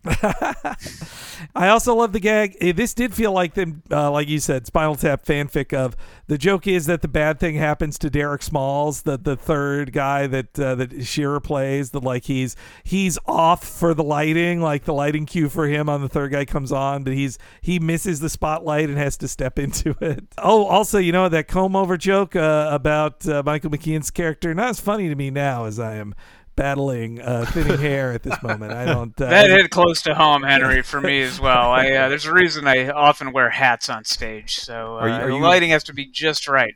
Are you walking around shouting medium setting? Yeah, exactly. I did not. The show with the box fans was a real problem for me personally. I wonder if they think they're so protective over the history of their characters and what is and isn't canon. Do you think they were cool with them saying like, oh yeah, this character officially has a comb over and is bald? I was thinking that there's some weirdly lowbrow jokes in this, like, oh, the guy's actually bald, and then later there's like a fat woman joke. I'm like, The Simpsons doesn't really do this kind of humor. It felt like they were kind of reaching for more gags for this scene. And we cut to Homer eating in the car. He's listening to a song. Bob directed me to the name of the song. The first thing he sings, everyone thinks of the Spanish Flea thing. Well, it's the funniest thing. But before that, he's humming along to Summer Samba by Walter Wanderley. It's one of those like cocktail party organ songs, basically. Is that the bop? That's Spanish Flea. That's Spanish Oh, Flea. that's Spanish Flea. Okay. When Homer's like da da da da da da da da, that's the very very cocktail party, very 60s. Homer has reverted to his mambo loving self from season 1, basically. There's a good gag of Nigel having to turn his head upside down to read that sign. Which can we go back to Spanish Flea when he made up those lyrics, right? Like Simpsons writers wrote those lyrics, right? Are those the actual lyrics to that song? Yes, actually, they're the real lyrics to the song. Yeah, there's more than one different set of lyrics because it was an instrumental song, and then different people covered it, and some of the ones with lyrics became more popular in certain regions. And I think they just asked Dan to do it, and he from memory he did it, right? Because there's an improv version of it on the DVD. Yes, yeah. It's the version he's doing, I believe, is made famous in '66 by a singer named Frankie Randall. But yeah, there's multiple lyrical versions of it, but there's that one. But everybody now knows the instrumental one thanks to the Dating Game made it. I think the Dating Game. Herb Alpert. Yeah. Yeah. The lyrics were so stupid. I was like, this has to be a joke. This is the stupidest lyrics. I love how dated it is because it's like he's heard of the Beatles, the Chipmunks he's seen on TV. Like, yes, the Beatles and the Chipmunks. Why not a Spanish Flea? Like. Oh, so this is funny too. Listeners heard it because I plugged it in our break. The commercial for this episode features 2 alternate lines, and one of them is, in that version, the "Nobody rocks like Springfield." That line is actually said by Christopher Guest, not Harry Shearer. And I think they must have... There's a couple times where I think somebody in the animation side mixed up which character says what. And so I think they had to redo it with Shearer before the airing to get it to be the right guy. But yeah, it's Would it's anybody funny. ever notice? I mean, I never noticed. I mean, because you noticed. I mean... Well, only now, watching it very closely, yes, right. Yeah. I also love that here with all the satanic panic about rock bands, here at Spinal Tap, they pull out their inflated Dark Lord and do invoke you to worship him and throw the devil horns. And it's also so funny seeing them do the one middle finger devil horns with 4 fingers. Oh, yeah. I didn't think about that. I know it was done for the sake of humor, but as a kid in Catholic school, this was a little dangerous for me to watch. Like, ooh, they're bringing down the devil. Though have uninflated props must have let you guys down at one time or another. I wish we had inflatable props. Oh, we had beach balls at one. We did a whole show where we kind of riffed on a movie called Computer Beach Party, and we had beach balls, but I don't think they ever deflated. I think those were... I would say props in general, we usually bring some props along, but I think in our first volume of shows when it was 2004, 2005 when we were touring, we got real ambitious. We had wardrobe changes, and we had props with the easels that we would bring up, and now we'll bring a Rejuvenate face mask or something. Now, something small, a frisbee, a frisbee at this point. Yeah, we've gotten lazy. As ambitious as 20 years in. So without roadies, it's hard to have inflatables. Right. The only prop we bring is our anxiety to every live show. That's a guarantee. And yes, when I think of a show going poorly, this closeout here is one of my favorite lines in the history of the show. You know, people think there are only 5 members of Spinal Tap, but they are wrong. Could we turn up the house lights, please? That was the cue to turn up the house lights so we can tell the audience they're the 6th member of the freaking group.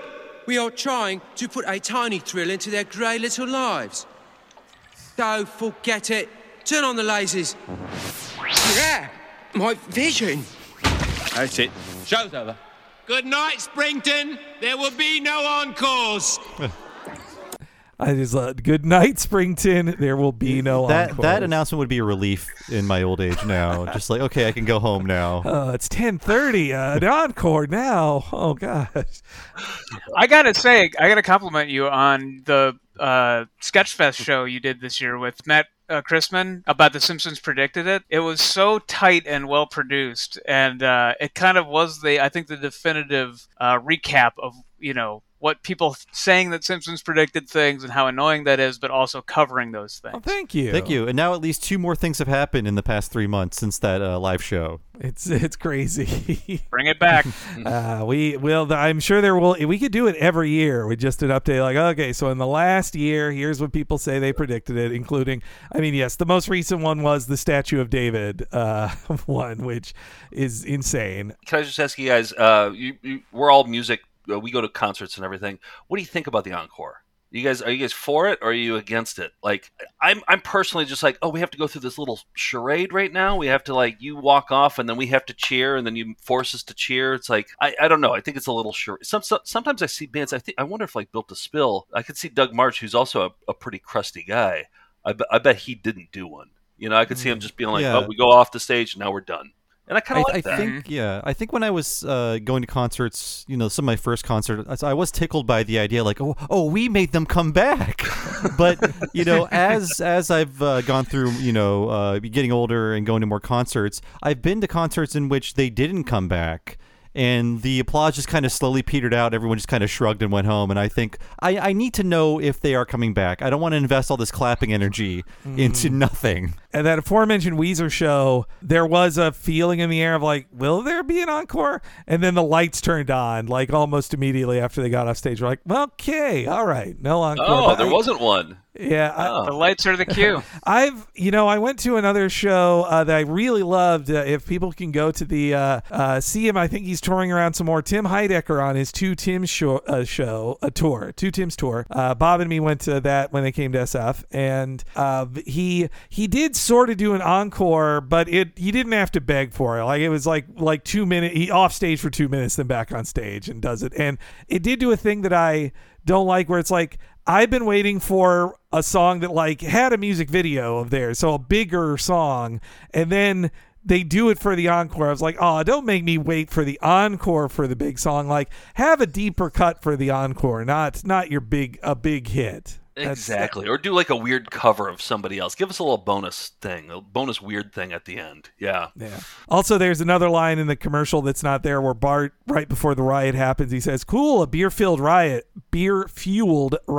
That's when they get trampled in the show. They just cut, or at least on the DVD, they cut to just them being trampled. I don't know if that aired originally, but if it did, my theory is it was cut for the rerun because it's the summer of 1992 and we don't want to make jokes about riots, and then maybe that version ended up on the DVDs. They didn't retain the original cut of the episode, but I don't even know if it ever aired. If somebody out there has the original airing, I'd like to know. Because unfortunately, I missed this original airing. It wasn't on the Henry tapes. Would that tape still be playable today? Could you check it today? It must be somewhere. I should talk to my brother, who I don't talk to enough. Where are the tape archives? He would have them, I think, or my mom. Oh, I mean, if they got thrown out, I'll be sad. But I need to know the chain of custody with the Henry archives. Well, Henry, we have some VCRs we love that play even our worst tapes. So if you need to get the episodes off there and digitized, we can do very little else, but we can offer you that service. Thank you.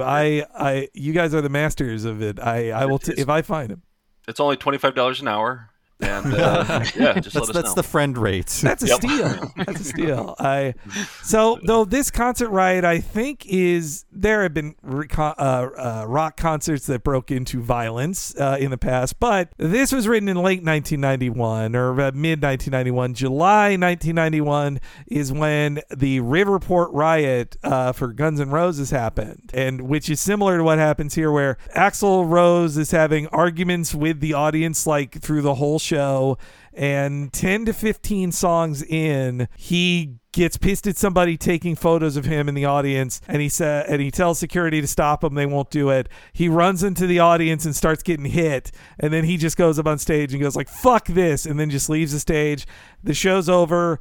The audience is very mad at that. Dozens are injured. There's no deaths at it, but so yeah, I'm wondering if this show being cut short early, causing a riot, is a reference to that Guns N' Roses show. I think the timeline does line up. It was hard to look up. I was like, wait, Guns N' Roses, which show at Riot? It was hard to pin down one, but this is the one I think.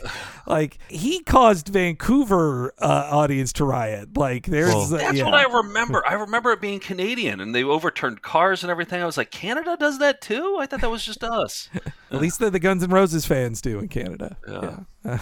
So, and this would have been 2 years before Woodstock 94 and that whole debacle. So, you know. Oh, 99 was the bad one, I think. Oh, 99 was the bad one. You're right. Yeah. So that was years before this. And yes, Homer, he's singing the song. So the other Spanish Flea thing, and I've heard this straight from the source. They thought they got Spanish Flea on the show, but then they were turned down by the publishing company. It was too expensive. And so they asked writer on the show, Jay Kogan, if he could get them a deal on it because Jay Kogan's uncle was a member of the Baja Marimba Band, which was formed around Julius Wechner, the writer of Spanish Flea. So it was all thanks to these family connections that they were able to get the song on Hollywood the show. Kogan. Yes, yeah. So much work for Spanish Flea. All right. I want to point out one thing that gets missing is Homer's chips that he's eating in the car are Snorfels brand. Yes. Which I enjoy that fake product Somebody name. make a T-shirt of that. Snorfels T-shirt or something. They got a Tijuana Taxi and Park Gets Hit by a Car. I think that's secretly the better Herb Alpert song, honestly. Yeah, I think are pretty good. Yeah, I think it's hard to not think of Spanish Flea with the TikTok sound put over it by or the song ending right when the question on the dating game happens or ends. Oh yeah. I know what you're saying. Yeah. I thought you were talking about the social media app. No, that's what I thought too. Sorry. Are teens dancing to Spanish Flea? Sorry, I mean putting up like bad COVID advice. It should be. That should be the new TikTok, dancing to Spanish Flea. And then we cut to the editorializing of Kent Brockman. I love first off the line of like the first time ever a hockey arena becomes a scene of violence. Tonight, a city weeps as for the first time ever a hockey arena becomes a scene of violence following a concert by Spinal Tap. I hope my poor little baby's okay. See for yourself. Of course, it would be wrong to suggest that this sort of mayhem began with rock and roll. After all, there were riots at the premiere of Mozart's The Magic Flute. So, what's the answer? Ban all music? In this reporter's opinion, the answer, sadly, is yes. Hi, Mom. Oh, thank God. Mom, I want to be a rock star. We'll discuss it later. Is Millhouse okay? I'll be right back. Help! Help! That he says that should we ban all music? In my opinion, sadly, yes. Like he just, it's such a great parody of bad editorial writing because the gag in editorials is somebody goes up to the edge of saying like, but should we ban this thing? Obviously not, but we should do blah, blah. But he goes like, should we ban it? Yes, we should. I also like that he says, this reporter thinks, I just love that reporting. This reporter thinks yes. I love that he jumps to, he's always jumping to conclusions and, toiling in underground sugar caves immediately. And, I just love Brockman as a character. It really brings his editorial to a screeching halt. There's nowhere else to go from there. Yeah, just music should be banned. In this reporter's opinion, yes. Yeah. Yeah, the end. We should ban all music. That's the answer. Do reporters still do that? From this reporter's, they don't do that anymore, do they? Actually, I guess that's in the subject of your film or in the documentary you featured in. There's a few Kent Brockmans in as part of it. I can't see Kent Brockman suing anybody over big. Would he sue the guy who said that Godzilla was running around town IP freely? Would he have sued that? Well, it was actually the parent company of the station, so we were probably getting sued by Montgomery Burns, who would to put it in Simpsons parlance. I see. He does have no sense of humor. I think most local news stations don't make room for editorials. I think it's like, well, here are your right-wing talking points. Here is your black crime statistics. Now tell the world. That's true. Well, yeah, what was that thing? I feel like I see a new one of those every couple of years, but it was like Media Matters pulled together the clip of like every Sinclair station had their reporters read the exact same editorial, word for word. Yeah. Yeah. Yep. Jon Stewart used to put those together. They're just reading off of there's no time to actually editorialize anymore. And though also when he says that there were riots at the Magic Flute premiere, I could not find that online, though. Then when I tried to learn things about the history of the Magic Flute, like 3 different websites were like, and of course the Magic Flute is full of Masonic imagery, and that Mozart was actually a Mason. I was like, wait, what? Well, I didn't mean to fall down a Masonry conspiracy theory rabbit hole here. Henry, lots of buildings in downtown Berkeley, they've got the Freemason symbol on them. Mm-hmm. Are you allowed into them? I don't know. I've never tried to go into them. You should try it. Look at the back of a dollar, guys. Come on, we're through the looking glass. I had this conversation the other day. I was where was I? I was in Arlington, Virginia, and we walked right by one that had a huge the symbol. And it is kind of an ominous symbol, Doesn't it kind of look like scary? But there was like where they could hang out. And I was wondering, do they just get to hang out there? Is that how it is still now today? Like or a free place to stay, or free meal if you're a Mason or whatever? Yeah, I wonder. Is that what it is? I don't know. Just because you have that particular occupation, you get to be in this club. I wonder if it is like the Stonecutters, where it's just a place to get drunk and play ping pong. I mean, because our city is old for a West Coast city, I see buildings like the Oddfellows Society, all these weird old fraternal organizations. I don't know if they still occupy those spaces, but their logos are there still. Yeah.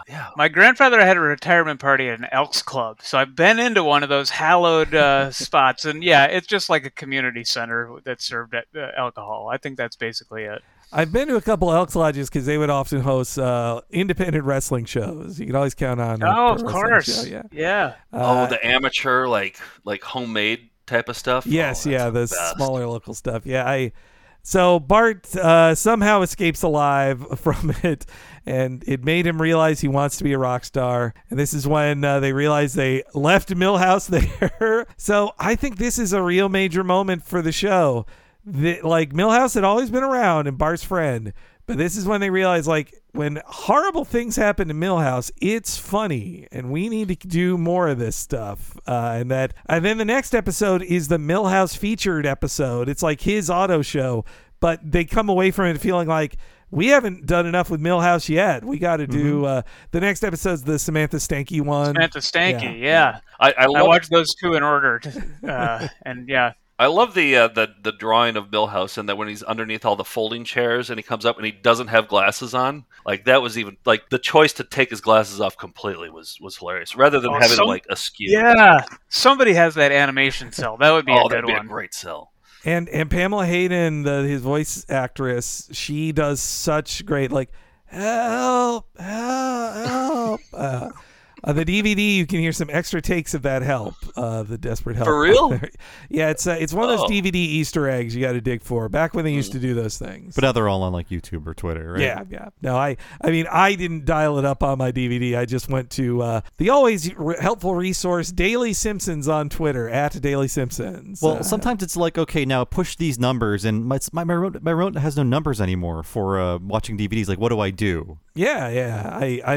There aren't number buttons on my Xbox controller when I'm watching it on my Xbox. Now, DVD remotes, I mean, we still use a PlayStation 3 to play the DVD we use in our live shows because that has the best remote. It's a Bluetooth remote. It reaches 300 feet away through concrete, and it has everything you need on it. It's got the top menu and the pop-up menu, and the newer for the PlayStation 5, they don't have it, so we're stuck with the 3. Wow, I didn't know how useful it was. Man, that's great. Oh, it's incredible. We stocked up. We stocked up on PS3s. I wrote a letter to I emailed PlayStation, Sony, and I was like, "Hey, can you add the pop-up menu button on your remote?" And I haven't heard back yet, and that was 4 years ago. So, yeah. They then we come back from break. I like how it's like them putting Maggie to bed while they have this conversation. I think it's really cute of them deciding whether to get Bart a guitar or not. And I love the sound of Homer hitting himself in the head with the crappy kid's guitar. And they are going to spend a lot of money on this guitar. Like his first guitar they buy him has to be like $300, $400. Yeah, it's a huge mistake. Like, get your kid a shitty acoustic guitar because electric guitar needs an amp. This one is magic. It doesn't need an amp most times. It's a very magical guitar. One I never learned how to play guitar, Bob. I know you gave it a go in your youth. I did, but then I didn't like my band members, and I grew very disillusioned. So I became a writer instead. My dad played guitar in a band all growing up, would travel, kind of a wedding band style thing, and he made a valiant effort to teach me how to play, but too hard. I just realized it's way too hard to play guitar, so I stopped. I couldn't do it. Yeah, I've started and stopped 3 or 4 times in my lifetime. And in what Homer's advice to Bart at the end of that, or Bart says it was too hard, so I just gave up. That's 100% what it was. It was too hard, so I just gave up. So did neither of your fathers threaten to punch you like Homer does as encouragement? No threats of violence. No. I just quit on my own. No, my dad probably just embarrassed me somehow. I mean, for me, it did get too hard, and guitar players out there will agree with me. The F chord, they made it way too hard. They should have reworked that entire chord because you have to put your entire finger across the entire first fret or whatever you call it. It sucks. I could, for like practicing for 4 years, I could never pull off an F chord, and I was still like young and growing and powerful. I can barely do it these days. Who has that finger strength? Like nobody does.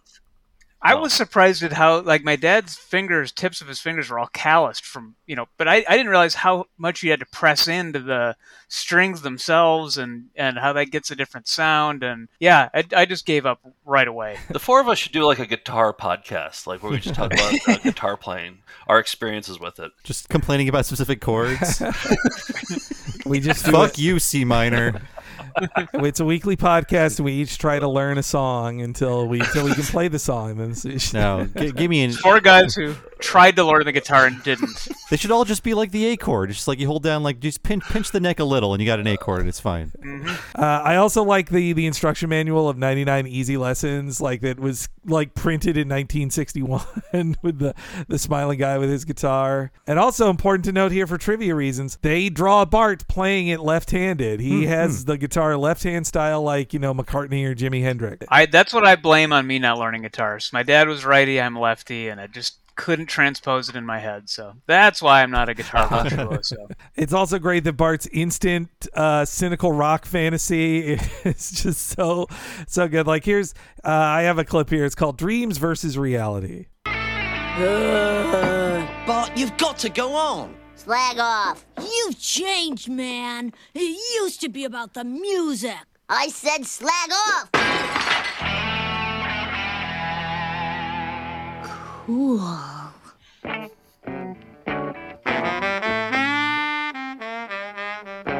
Knock it off. I'm sorry?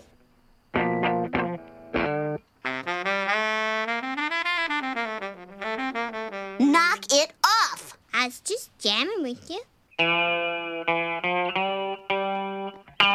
Hey, Simpson, what are you trying to play? Polly Wolly Doodle. Oh, yeah? Well, it sounds Polly Wolly crappy. Burn. They almost changed Nelson's catchphrase there. It's true. They're like, it's ha-ha enough. He needs to say burn when he walks off screen. Like, burn. He'd said ha-ha up to that point, right? Yeah. Okay. Funny that they didn't go with a ha-ha there. It's they wanted to follow it up with a burn. I also, they said that they tried to get Piss Off and Sod Off on the show, but the censors wouldn't allow it, so they got in Slag Off. I think it's a more creative choice, You're not expecting to hear the phrase slag off. and then Bart's fantasy instantly cuts to like the most cynical ending and him throwing an empty Jack Daniels bottle at his friend. Used to be about the music. I also like that Lisa is enjoying bullying Bart. Like, normally he always gets to mock her musical ability, but now she's like just showing off and making him feel bad. I didn't take it as bullying, though. I thought she was excited, like, oh, Bart's trying to, like, play music, so I want to... This is the one way I can interface with my brother. But she doesn't realize she's making him feel bad with her supreme skill. She's just jamming with him. Yeah. She wants to run circles around him. You think so? That's what I... Yeah, that's how I took it. I never read it that way, but maybe that is the intent. This is when Bart is very sad, and he walks onto the bus, and this also, I have to remind myself, this with Otto, too. This is like the end of a running gag with Otto. Up to this point, he had always been, it's him on the bus while driving the bus. He is humming songs like he's humming like Frankenstein or Iron Man or Purple Haze. Mm-hmm. So this is him finally like, I'm going to play for real a song instead of just humming the tune of it. And honestly, like, Otto is so good, this should be his real job. I'd say his father was right that he amounted to nothing, because then why are you not doing this as your real job when you're as a great guitarist? Like, what's wrong with you, Otto? This episode does reveal Otto's age, which I forgot, because he was apparently born in 1963, so he is 29 in this episode. And I guess presumably for the entire run of the show, he's a 29-year-old man. I think his specific date is the day after my birthday. It's January 18th. I feel like you guys should mark that on the calendar and have celebrate next year. Otto's birthday. Yeah, there you go. He'll be 61 next year. Yeah, he's 60 this year. Yeah. When they made an episode about Otto in 99, or at least the opening bit of his wedding, that even then it was like, he's such a dated character. Like, his love of, what was it? It's Whitesnake. He has a fake Whitesnake band at his wedding. And it's like, this is dated. Like, this is you'd have to be old to want Whitesnake at your wedding in 99. And Otto today, when they draw him in the show, he's still got the cassette player strapped to him and the puffy white old-fashioned headphones too. Like, they never updated that. They didn't give him like an iPod or whatever for his design. I'm glad they did. Yeah, He should always be that. But like, what is there a modern antecedent to like this burnout rock and roll dude? I was thinking like Spicoli from Fast Times at Ridgemont High. Is that what you're looking for or thinking of? Yeah, but like, what is the modern version? Like in a movie set in the 2000s. Yeah, like what is that? Is there a trope that's similar but for like a new like modern teen comedy or something? Like, what's their version of the stoner burnout? Because pot, like, everybody smokes pot now as like just a normal thing. Yeah. So like, I guess when Sean William Scott stopped acting, we lost those characters. It died with him. No, I'm trying. So a recent movie that stars young people in it that I'm trying to think of was Scream 6, which I really liked. It's a really great movie. But the young people in it, I'm like, okay, well, who's the burnout of them? And I think the closest to it is like the stoneriest character in it is this pansexual young lady in it who is the niece of Jamie Kennedy's character from the first movie. And I was like, well, she's kind of like, she's the stoner of the group, but she's also the movie nerd. That's the best I can think, because otherwise, like the Hesher type guys, usually they now are like the incel characters in movies who like, well, they can't have sex and they're a loser. Like, yeah, it's, and also, yes, that pot is everywhere. It's harder. I would think it's probably harder to build your personality on being a stoner these days. Yeah, you just kind of you're not rebelling. You're not rebelling against anything anymore. You know, it means you went to the weed store and you spent a lot of money. yeah, exactly. Now, some of the current stuff with Otto on the show is Otto being upset that it's like everybody smokes pot now. Like, that's the most recent like Otto thing where he goes to, there's an episode where Marge works at the dispensary and he goes to the dispensary and he's incredibly uncomfortable just openly asking to purchase pot. He's like, what? Like, can't you at least dress this up a little bit? It's funny listening to like Dr. Dre's The Chronic now, because it's just like, oh, smoking pot, like that whole album was all about pot, and that was the whole thing. And now it's just like, I don't know, everybody kind of does it. It's like you're not like the bad boy anymore, like Cheech and Chong's whole act is like dead. Yeah, if you want to be counterculture now, you don't smoke pot. Kevin Smith stopped smoking pot recently. Yeah. You know what they got to do for counterculture? They got to start smoking cigarettes. Is what they Go back to cigarettes. I think that's the next one. Yeah. No, I had that with a friend. I don't actually have any close friends who like actually still smoke cigarettes. Even a lot of them just transferred over to vape. But like, I did hang out with a friend a few years ago, like 10 years ago, where they were smoking a cigar. They're like, you know what, fuck yeah, I want to smoke a cigar. This was a woman too who wanted to do it. And then when she was smoking the cigar, somebody at first was like, oh cool, is that a blunt? Can I hit it? And then she's like, no, it's just a cigar. And they were like, ugh. Like they were disgusted. Ugh. Lady, you sicken me. I wonder if Dr. Dre's next album will be like all about how much he loves like Marlboros, or like he loves like a Camel. Instead of the pot leaf on the CD, it'll be like a hard pack of Marlboro Red. I think it'll be about his blood pressure medication because he's like 60 now. Oh, that's right. Maybe it'll be. He's Otto's age.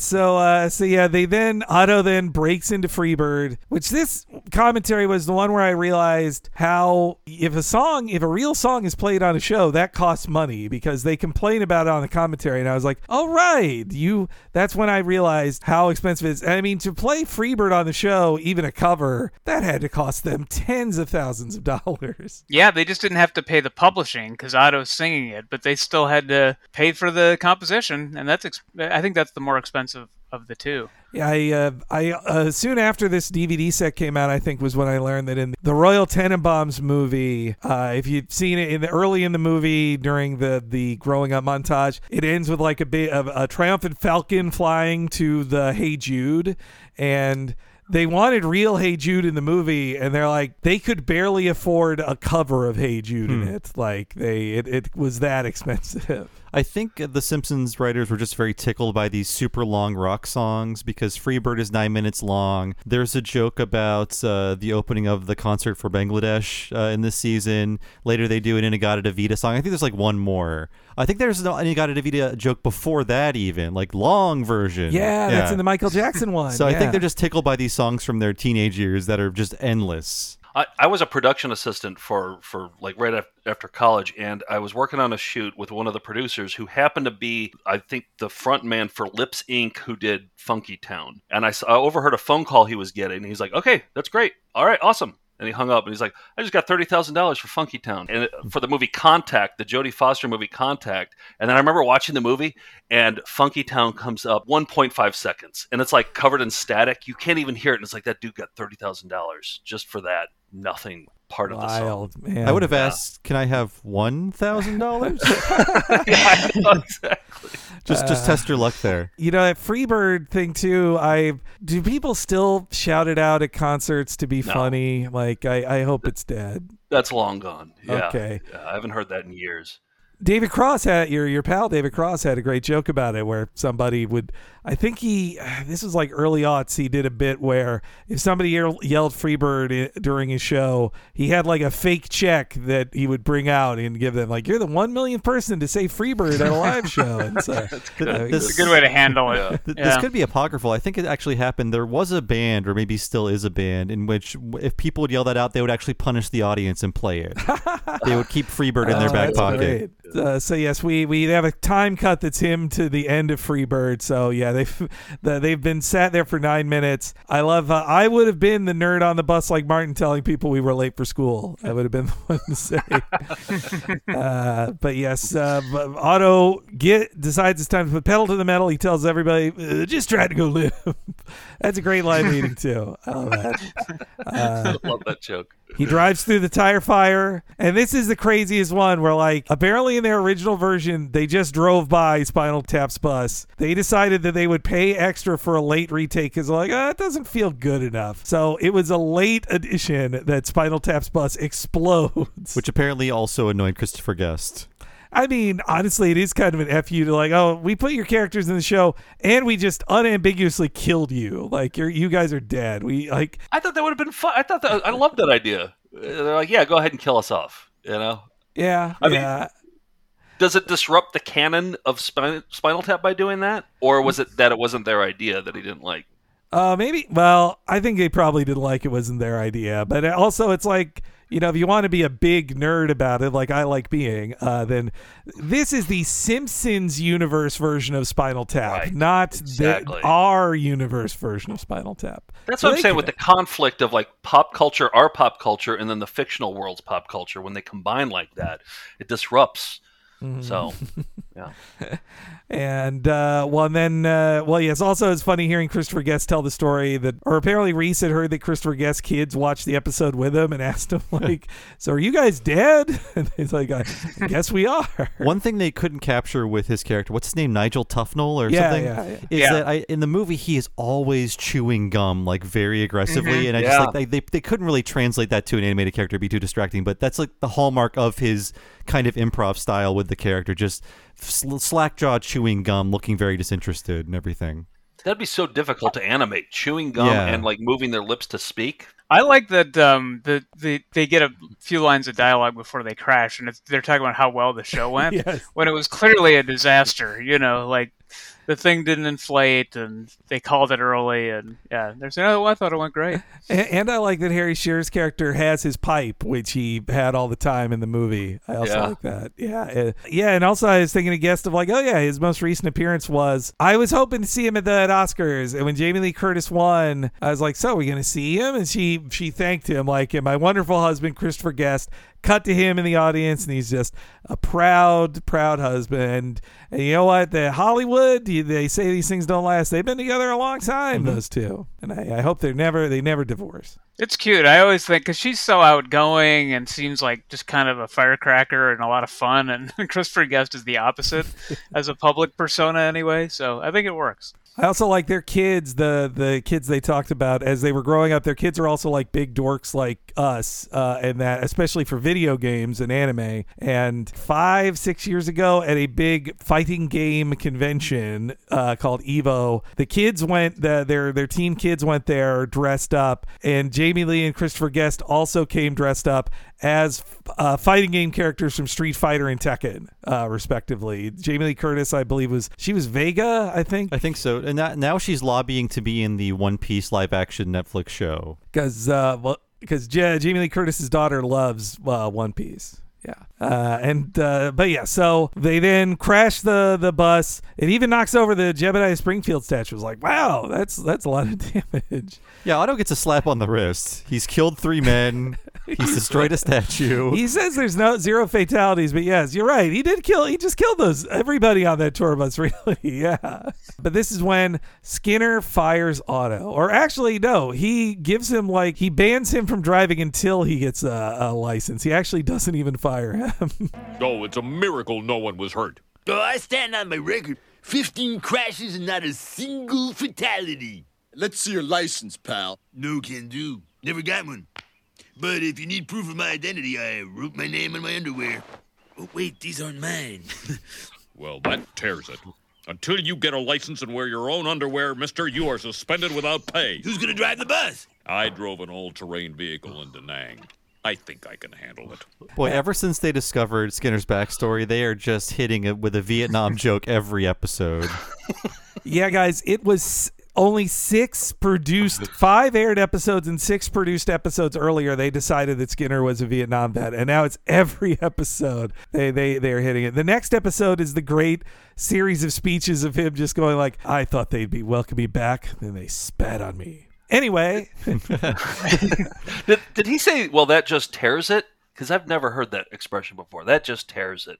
Yeah. Yep. It's a good old man. I don't think I ever heard somebody say that for real. It's a nice fuddy-duddy expression. Okay. Probably like old movies they would say it. Yeah.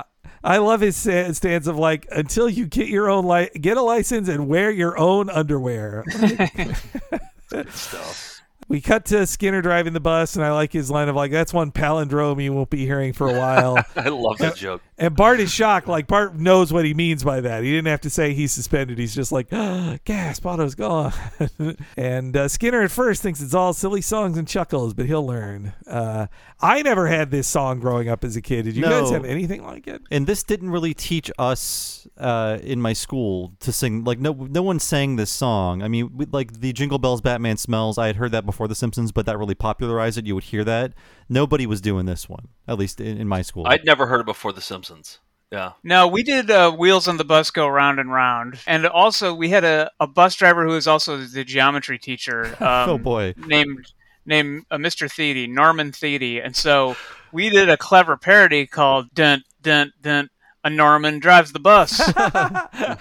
And that was the thing we did to annoy that bus driver. But no, it was mostly spitwads and things like that. And echoing in his head as he's drinking bourbon at the end of the night. Yeah. But I remember having some like farm kid friends and going to their house like for an overnight on Friday, and just like the buses were just unruly. I mean, this is probably like late '80s, but man, it was just Lord of the Flies on those buses. Yeah. Were either of you bus kids growing up? Oh, absolutely, yeah. Yeah. In middle school and high school. Did you know how to do? Yeah. Did you? Because I remember going on field trips. It was the time I was within walking distance of the school, but the bus kids, they always knew how to do those really complicated windows where you have to apply all the pressure in the world on your fingertips to go in and then down. So I'd always have to ask a bus kid for help with the windows on a field trip bus trip. I mean, those were usually just blood blisters waiting to happen. They're just built to tear apart your fingers, those windows. And most of them were just jammed. Yeah, they'd be like sort of crooked, like yeah. Now I'm kind of glad I became a bus kid in middle school because in elementary school, my mom worked close by, so she could drop us off or we'd walk home from it. But by middle school, I probably would be an even more cloistered little boy had I not gotten to be on the bus. And was it a rough first year being on the bus with the bus kids? Yes, it was. But eventually, that's where I got my childhood nickname of Opie, which was a reference to the film Bebe's Kids, which in that movie that when the one white kid becomes friends with the stars of the show, they say like we're gonna call you Opie, and that's titular Bebe's Kids, right? Yes, the Bebe's Kids call her friend Opie, and that's why it was my nickname.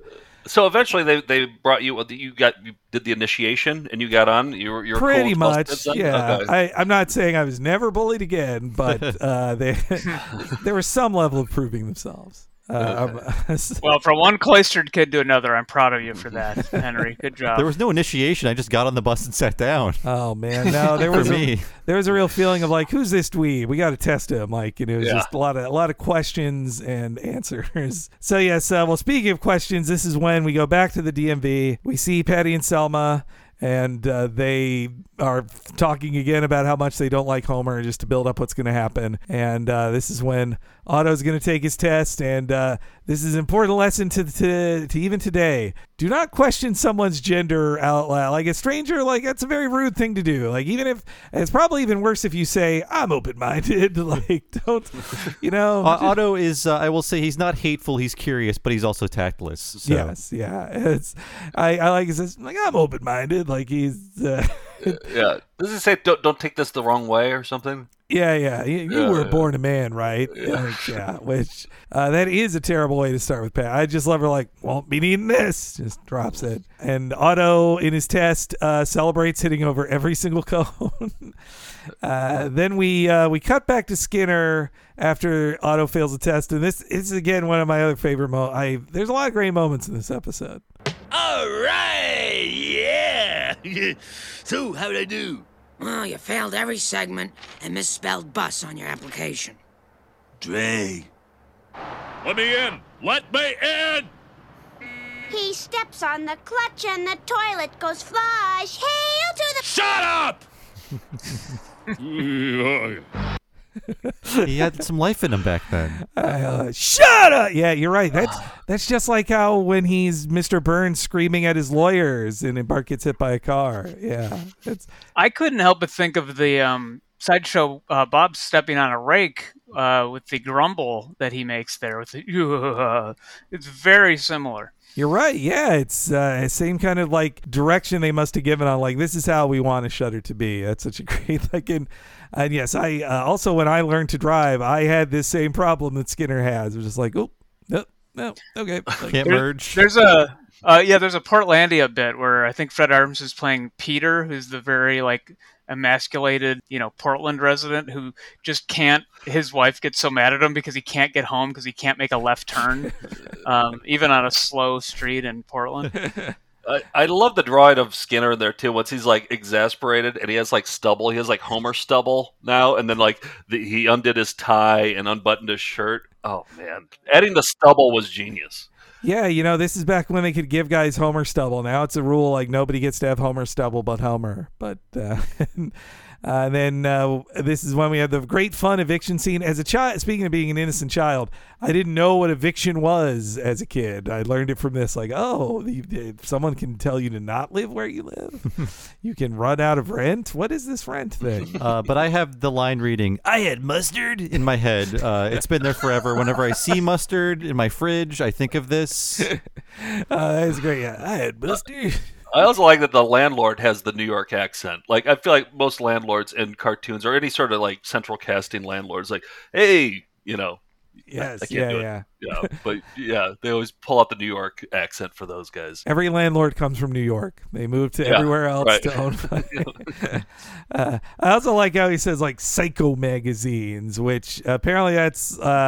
Psycho magazine was a real old horror comic anthology. Oh, I thought it was Cycle. Oh, Cycle? I thought it was Psycho. Like, motorcycle, because later he's asking Marge if she has any magazines where people send in pictures of their chicks. Oh, yes. okay. Yeah. Easy Rider. Yeah. Which those are sex crimes now. I remember it says Psycho in the subtitles on the Disney Plus version of it. So I don't know if that was it's capital P-S YCHO. I feel like Cycle's funnier though. I feel like Cycle has to be it. Like he has a couple Cycle magazines. But yeah, he also would have old obscure horror magazines too. So yeah, it could be either. But yeah, Cycle magazines is funny. I agree. And see, now we have a new question for the internet. Like, is it Cycle or Psycho? They says there. We got all the more reason to get an answer from Jeff Martin. Hey, Frankie X says Cycle. They're not always right, but in this case, I'll use them to prove myself correct. Wow, so the Disney one says Psycho, and this says, but Frankie X says Cycle. That's crazy. Well, wait, no, I have it up now, and it's capital Cycle. Like the title is Cycle, like a motorcycle. Oh, so right. I'm wrong. I got it mixed up. Okay, then it's just me. I misheard Cycle as Psycho. Okay. Eddie's internet. Eddie's. Okay. All right. Well, there you go. I've been. They've already written and deleted their comments. My childhood has been defeated here. So then, also speaking of things I didn't know as a kid, I didn't know what chutney was. I think unfortunately this chutney squishy joke has given me a bad impression of. I never have actually tried chutney. I've had other Indian food, but chutney's wonderful. Yeah, it's delightful. It's just like a jam, like a mango jam, it's good. Bart's reaction has scared me ever since as a kid. It's not like I have Indian food all the time anyway. But you know what? Now next time this will drive me. I'm gonna finally eat chutney. I'll get yourself some chutney. And it's not like I'm an unadventurous eater. I've had other stuff, but yeah, it's. You couldn't cite another food item. I've eaten stuff. I've had, Believe me, if stuff is there, I'm bellying up. No, I've had other Indian food. I've had, of course, the white guy won the chicken tikka marsala. Of course, had that. You called it marsala? Yeah, that's yeah. Look, all right, my case is falling apart here. We're going to Raj's Indian restaurant right after this, fellas. Come on, let's do it. And so then this is when everybody gets to learn the dumpster. They credit this to George Meyer, this wonderful joke about brands. Oh, Otto, man? You're living in a dumpster? Oh, man, I wish. Dumpster brand trash bins are top of the line. This is just a trash waste disposal unit. Otto, why don't you come home with me? You can stay in our garage. A garage? Oh, somebody up there likes me. That's a great sound. I forget how long it goes. And this is also an important moment in the show because it's the first time someone is invited to live with them. And that will happen again in like 2 episodes with Herb Powell, right? Right, yeah, he moves into that one. This just becomes a standard plot device for the show. Somebody moves in, yeah. The Carnies, Apu. Don't they kind of make fun of that with the Poochie episode too? Roy's moving in, Roy just shows up. We had Chester Lampwick. Oh yeah, Michael Keaton's character from the ex-con. Yeah, this is something about American slang, or just we like to call things the most prominent brand name. We call things Kleenex. We call things Band-Aids. and we call things dumpsters. And yeah, I always thought like, well, yes, a dumpster is just, that's where you put a whole bunch of trash. But dumpster is a brand name. Like, it is a dumpster. And so it's so great that Otto was like, dumpster's top of the line. I'm just in a trash waste disposal unit. The only reason I know that dumpster was a brand is because, like, when we started, we send out our own press releases for our found footage show. And Nick, I remember you'd make up the press release, and I'd always see dumpster capitalized and be like, why is he capitalizing dumpster? It's like, no, it's supposed to be actually capitalized. Like, what? Yeah. It's because autocorrect would say, hey, it's wrong, add a capital D there. But, the British like to lord that over. You're like, oh, you call everything Kleenex and dumpsters. They call vacuuming hoovering. They're the worst offenders of all. So take that, England. You do it too. Let me ask you this, though. What is a dumpster, then, if it's not a dumpster? Because I don't know any, like tissue for Kleenex. Yeah, obviously, there's other words. But what is a dumpster? What would you call that? It's weird because when I was writing the note, I was just describing what was happening. Like, Otto was in the dumpster, and I was like, oh, wait, that's the joke that he's not in the dumpster. But nobody says waste disposal unit or whatever. Yeah. No, if I pointed at it, I can't, like... I looked up like, in England they call them like skips or like, I guess I would say it's a mega bin. Yeah, I guess. I mean, I'd call it. I would point to it and say like, well, the big bin. Put it in there. If I didn't say dumpster, but you would just say dumpster. I mean, also because like, thanks to internet parlance, like dumpster is hotter than ever now. The word dumpster fire is dumpster just like, fire. Yes. Wow, dumpster. Nice work on that name. I mean, it's a. I think the weirdest one to me when you don't use the brand name though is sanitary napkin. I mean, it's a maxi pad. Yeah. Like, I mean, a napkin. I don't know. For some reason, that one is just. The Brits, it bothers me. The Brits confused me with plaster for a Band-Aid. Band-Aid, yes. That's the weirdest one. Well, yeah, because I was like, well, wait, plaster to me sounds like a liquid that then becomes solid, which is not what a Band-Aid does. Yeah, it sounds like you're spackling your wound. Yeah. I guess you kind of are. But, like, what do they call plaster then? Plaster? I don't know that I mean torch versus flashlight. At least flashlight isn't a brand name, or maybe it is actually. Now I'm saying this, maybe it is actually a brand name. Well, we do it the right way. I think we can all agree. Yeah. We're always correct.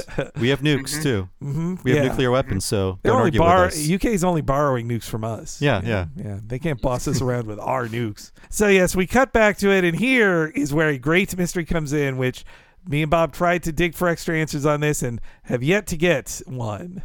But Bob, well, you were the one who reminded me of it, Bob. Yes, so there's a little thing called the Disney Afternoon in which new shows would premiere, things that we grew up with like Tailspin and Darkwing Duck and Goof Troop. One of the least popular shows of that block was called Quack Pack, which was about Donald Duck raising Huey, Dewey, and Louie, except now they're like cool Poochie-style teens. And Jeff Martin, the writer of this episode, is credited with that theme song, and it turns out the song Otto is playing in this episode is suspiciously similar to the Quack Pack theme song. So I guess we can play the clip and then talk about it. Here, listen to them back to back to compare. I feel like rocking, so I think I will. Rock it till I get my feel, yeah. I feel like rocking, so I think I will. I'm gonna quack until I get my feel. So there you have it. 100%. I think there's a lawsuit to be had there.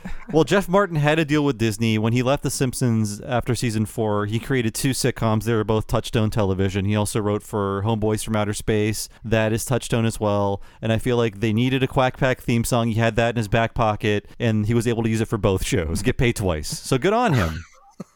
Guys, this is the only show that would uncover something like that, so bravo. I gotta say, that is just genius work. Tip in my hat to that. I don't know if we should be ashamed or not, but no one else is going to do this. A little. Well, Quack Pack, I feel a small amount of shame. I don't believe it's even on Disney Plus. I think it's one of those ones that's like not on Disney Plus. They give you Bonkers, but not Quack Pack? Come on. Oh, no, wait, guys.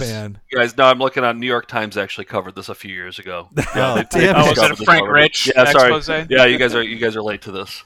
Oh, I am incorrect. Quack Pack is on Disney Plus. My bad. Okay. But well, I think it totally was that Jeff Martin. We have his email, but he has not replied yet. Well, give an update, listeners, when we find out. We did find out that like Al Jean and Mike Reiss, who also signed this overall deal at Disney, that then when Disney doesn't make their TV shows, they're like, well, since we're paying you, like, help with this cartoon thing for a couple afternoons. So, like, if you guys remember that there was a Mighty Ducks cartoon that was about, like, basically Ninja Turtle style Mighty Ducks, like, not No, I don't remember this. They were actual ducks, right? Yeah, they were ducks from outer space that were and Al Jean and Mike Reiss like wrote on the original like story Bible for that. Like they came up with it and worked on it early. And so I think I would assume the same deal happened to Jeff Martin, that he was like, that Michael Eisner was probably saying, we're paying this guy millions of dollars and we don't even make his TV show.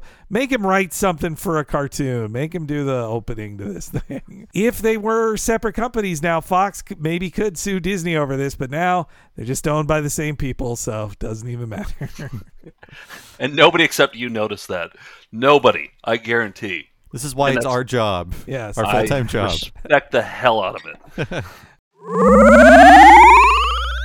Hello, everybody. It's Henry and Bob from the future here, and we did, just 2 days after the recording, we got an answer from Jeff Martin that we were hoping for. You might not recognize us, but yes, we are 2 years older. Oh, sorry, 2 days older. Feels like two. No, it does. Yeah. So we asked Jeff Martin why the Quack Pack sounds so much like the song in this episode, and here's what he had to say. I was on an overall deal at Disney, and they asked if I could take a shot at writing a theme song for Quack Pack. So I plagiarized myself. I'm not a good enough songwriter to keep coming up with entirely new tunes. The Flaming Moe's song has the same opening as the late night anthem I wrote for Letterman. And so there you go. I asked him, like, is it this late night anthem? And he agreed. Like, listen to the start of this. It is the same as Flaming Moe's.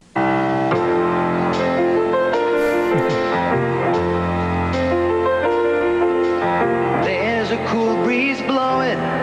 Okay. I think he just ripped himself off for the intro. Yeah, just the intro, not the full song. Hey, if you can make it work, and Jeff Martin certainly did.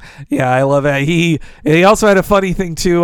We asked him as well, like, do you know whose idea was to put Spinal Tap in the show? And he says, I don't remember where the idea to use Spinal Tap came from. Probably we all just loved the movie. There was an idea for Milhouse and Bart to go to a rock concert, and Harry was right there. And he also had one other funny thing to say. The cultural reach of Simpsons is so amazing that someone can reference, for example, Old Man Yells at Cloud, and everyone knows what they're talking about. Last year, I was driving through South Dakota, listening to the radio, and Nobody Rocks Like Springfield was mentioned. I thought, holy cow, I wrote that joke. Kinda mind-blowing. So there you go, though. Our guess that it was part of his Disney overall deal was true. We were correct. Mm-hmm. And we thank Jeff Martin very much for clarifying and letting us know. He's a great guy. And he took time out of his busy Jeff Martin lifestyle. Yeah, he's of writing the same song over and over again. We're on to you, pal. And hey, if you haven't yet, go back in the archives and listen to our interview with Jeff Martin from unbelievably 4 years ago in 2019. Yeah. But all right, back to this podcast you were listening to. So after that fun song, this is when Bart pitches to them moving in, which this is a quick clip here. I love every time we love doing impressions of Julie Kavner's Marge. I love when any character does it on the show. Mom, I thought you might forget our little conversation this afternoon, so I took the precaution of recording it. What conversation? Mom, can Otto live in our garage for as long as he wants? He sure can. Marge, what were you thinking? That's not my voice. Oh, everybody says that when they hear themselves on tape. Solid comedy right there. It's as good as it gets. Old Homer of his own wife's voice. I mean, I do feel that when I hear recordings of my own voice at first, when this job started, I was like, oh man, I guess I do sound like that. Now, I just power through. I still don't love the sound of my own voice, but no, we're the same. We have 257 episodes of our VCR party show, and at first I was just like, I can't bear to watch this, but now I'm used to my own irritating voice, so we can begrudgingly edit ourselves. Yeah, in Premiere.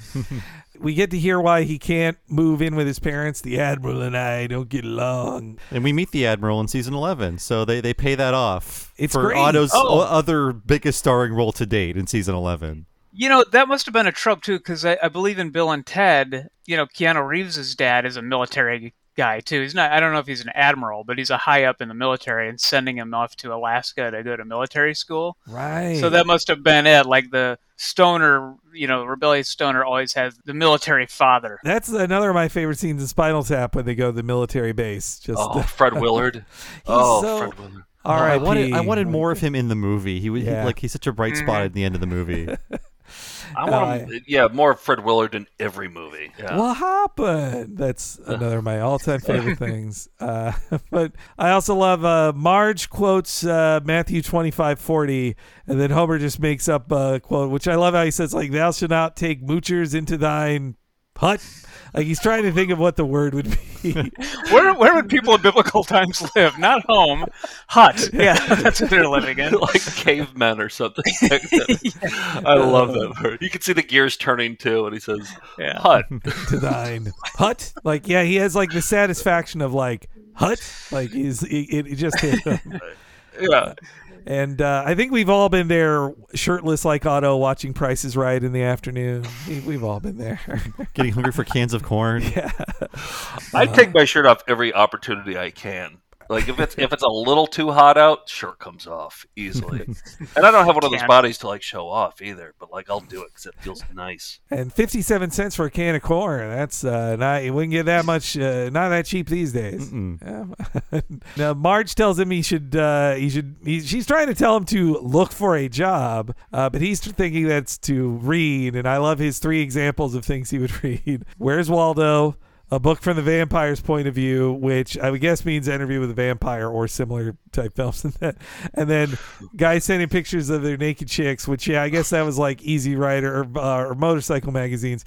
Though that must be, those magazines can't do that anymore, right? Like, that's revenge porn. Like, you can't do that anymore.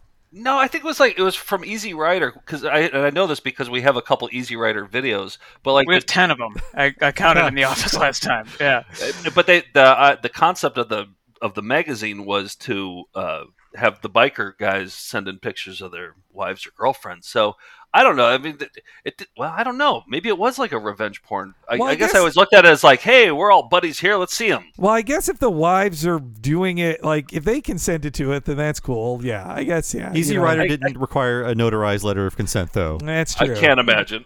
A bit of a power dynamic. It's not exactly equal playing field in biker culture, I don't think. You know, some of the weirdest VCR parties are when you guys have watched light pornography.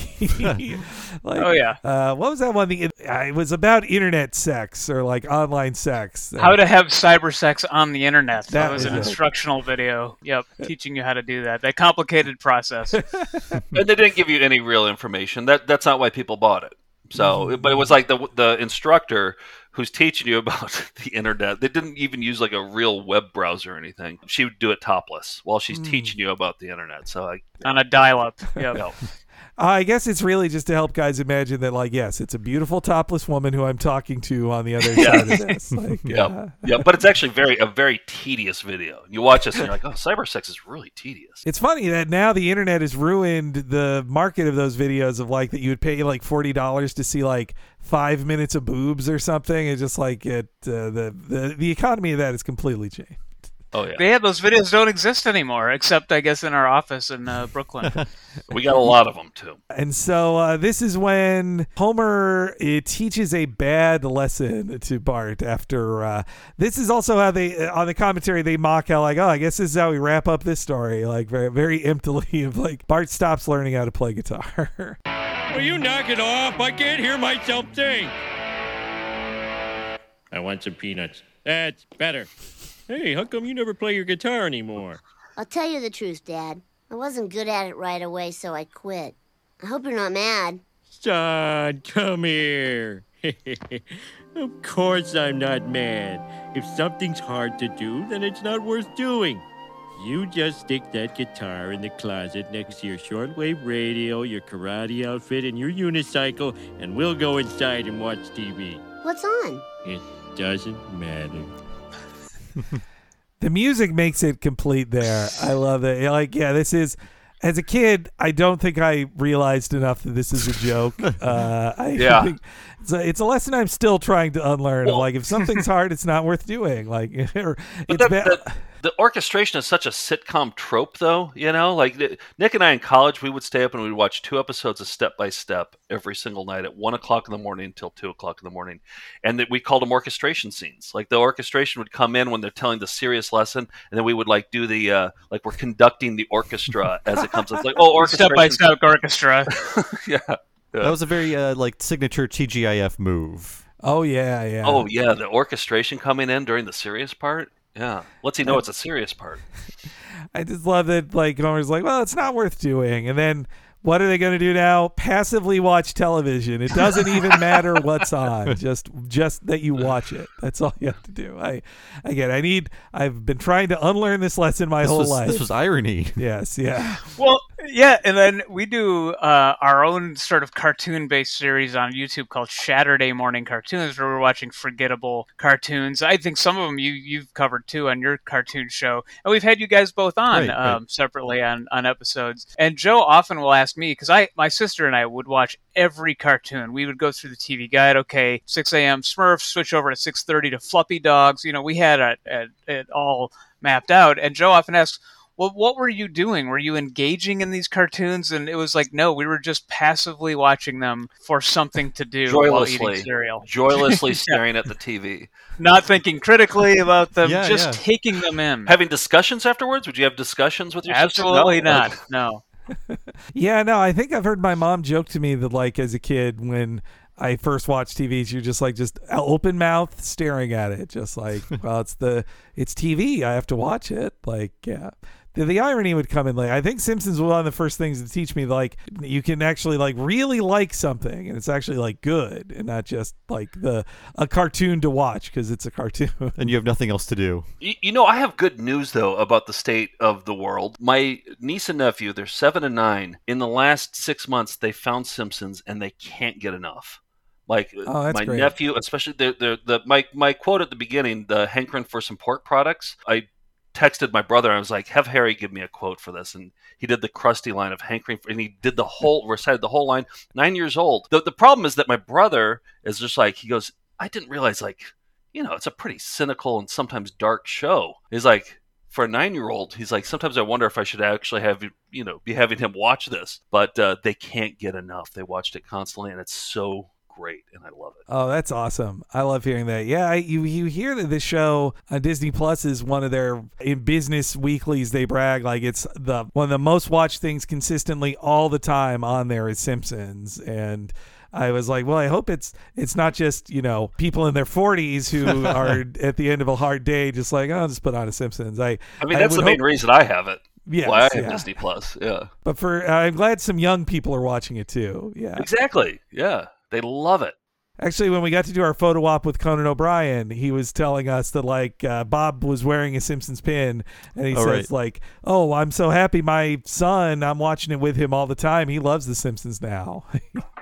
Yeah. So even with the celebs. Well, it's pretty evergreen, you know? Like, everything's pretty much evergreen on that show. I would say, like, 85% of every episode. I think the thing that dated this episode as the most was Nelson saying burn. To me, that read as a sort of a Wayne's World era not kind of thing. But everything else, yeah. Kids will be confused by that Crystal Pepsi reference. Yeah. Oh, yeah.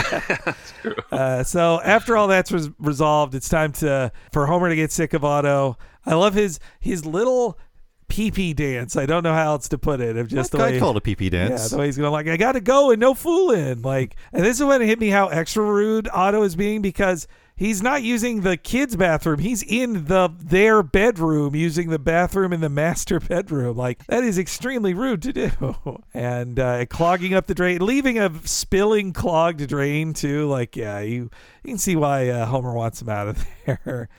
I also like that he's called Poppin' Fresh. Not the last time Homer will be confused for Poppin' Fresh. Mm-hmm.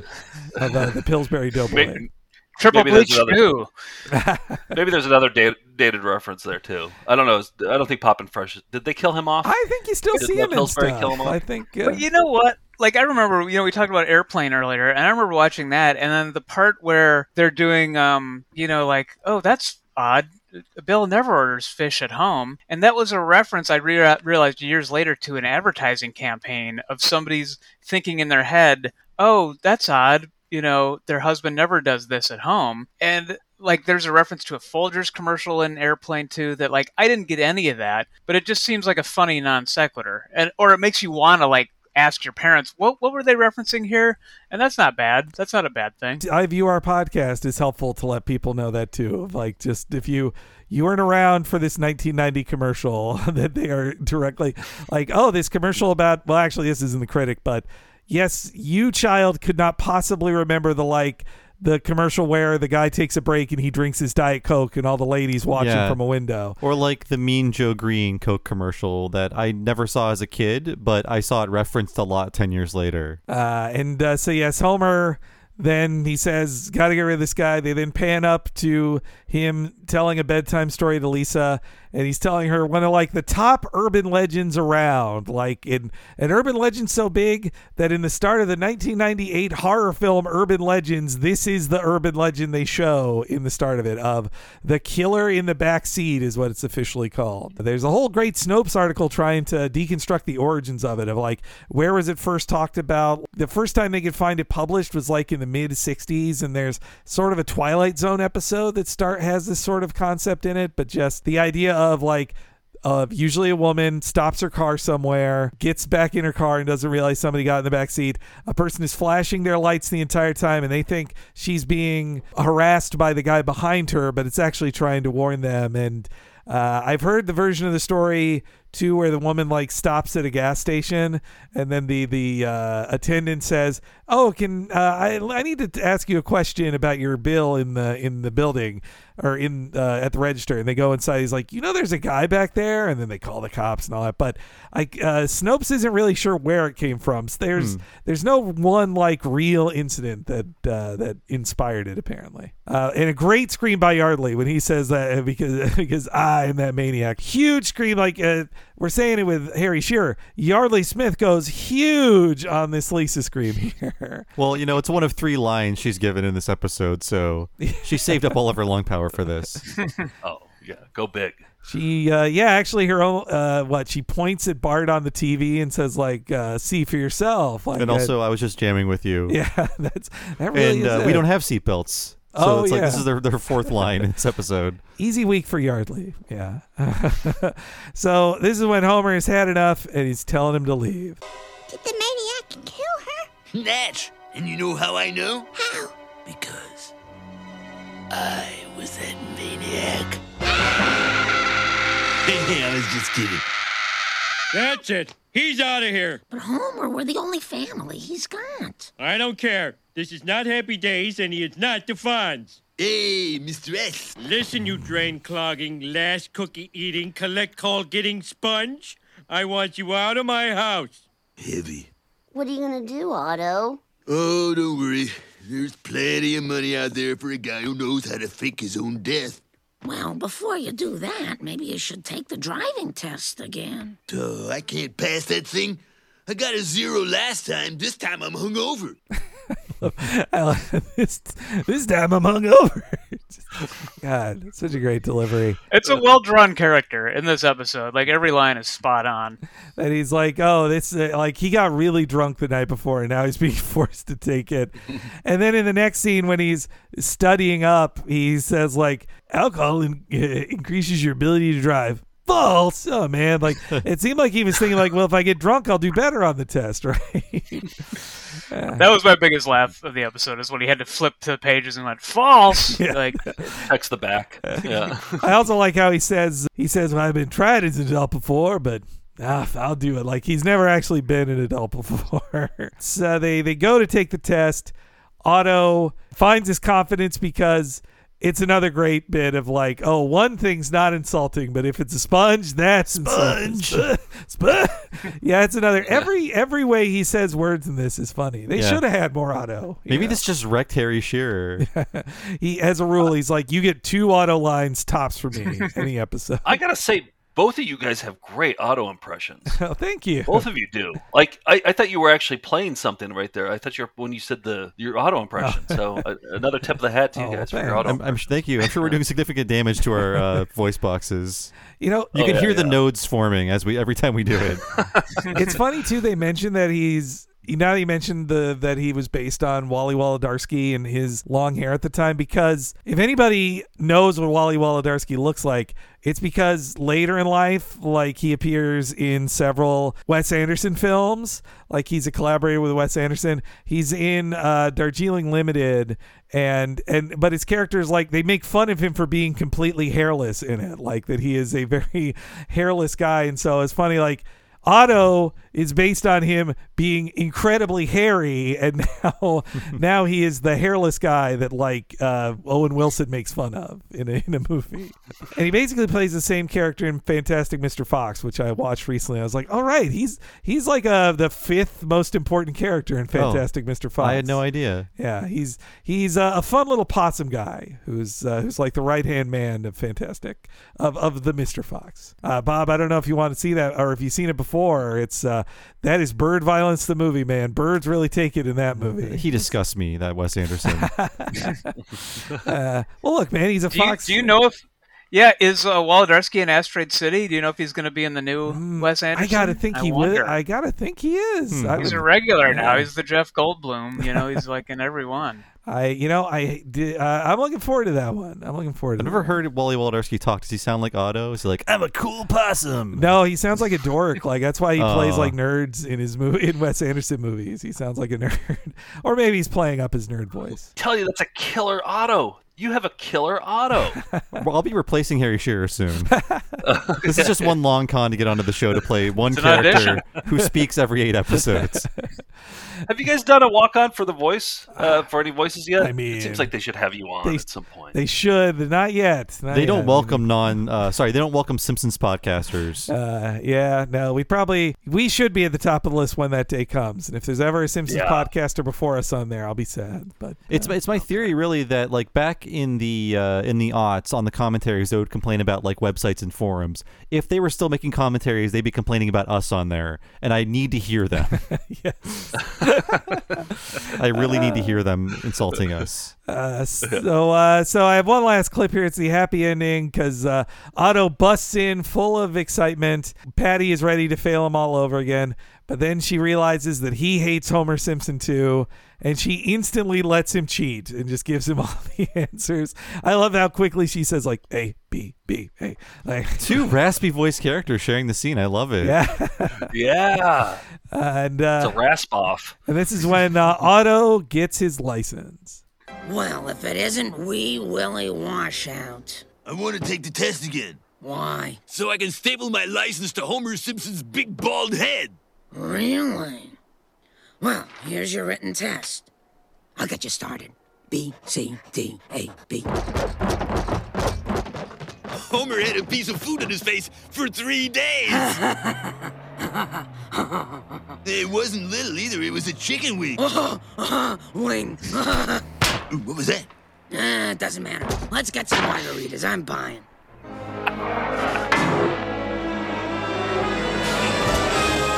Otto! That's what my driver's license says. Hail to the bus driver, bus driver, bus driver. Yes, hail to the bus driver man.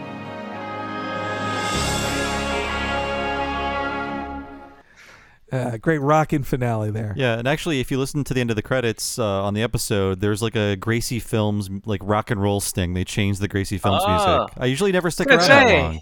Yeah, I thought they were going to change. I remembered them changing the Simpsons outro theme to the guitar version, but no, it was just the Gracie logo at the end. And also, was it Patty or Selma? It was Patty.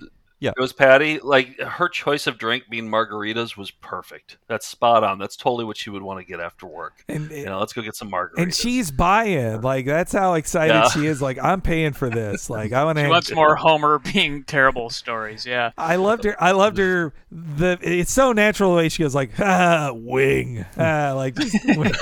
There's a great moment earlier where they're both laughing about Homer getting his nose caught in the toaster, and Patty goes, "We'll watch the tape tonight." Yes. They have a video of it, right? Yeah. And the animation of him just plow. You only see the backs of them, but him just plowing over all of the pedestrian side. He goes, "What was that?" And she's like, nothing. Yeah. I think the last one was like a parent and their child too. I think it was like a child. The standee, yeah. The standee. And it just explodes into a bunch of splinters. God. And yes, when we see his license, you see his birth date. He's 29 when this aired, 60 years old now. That's how time works. And and also, apparently Jake Hogan and Wally Wolodarski, they created the Otto character for their.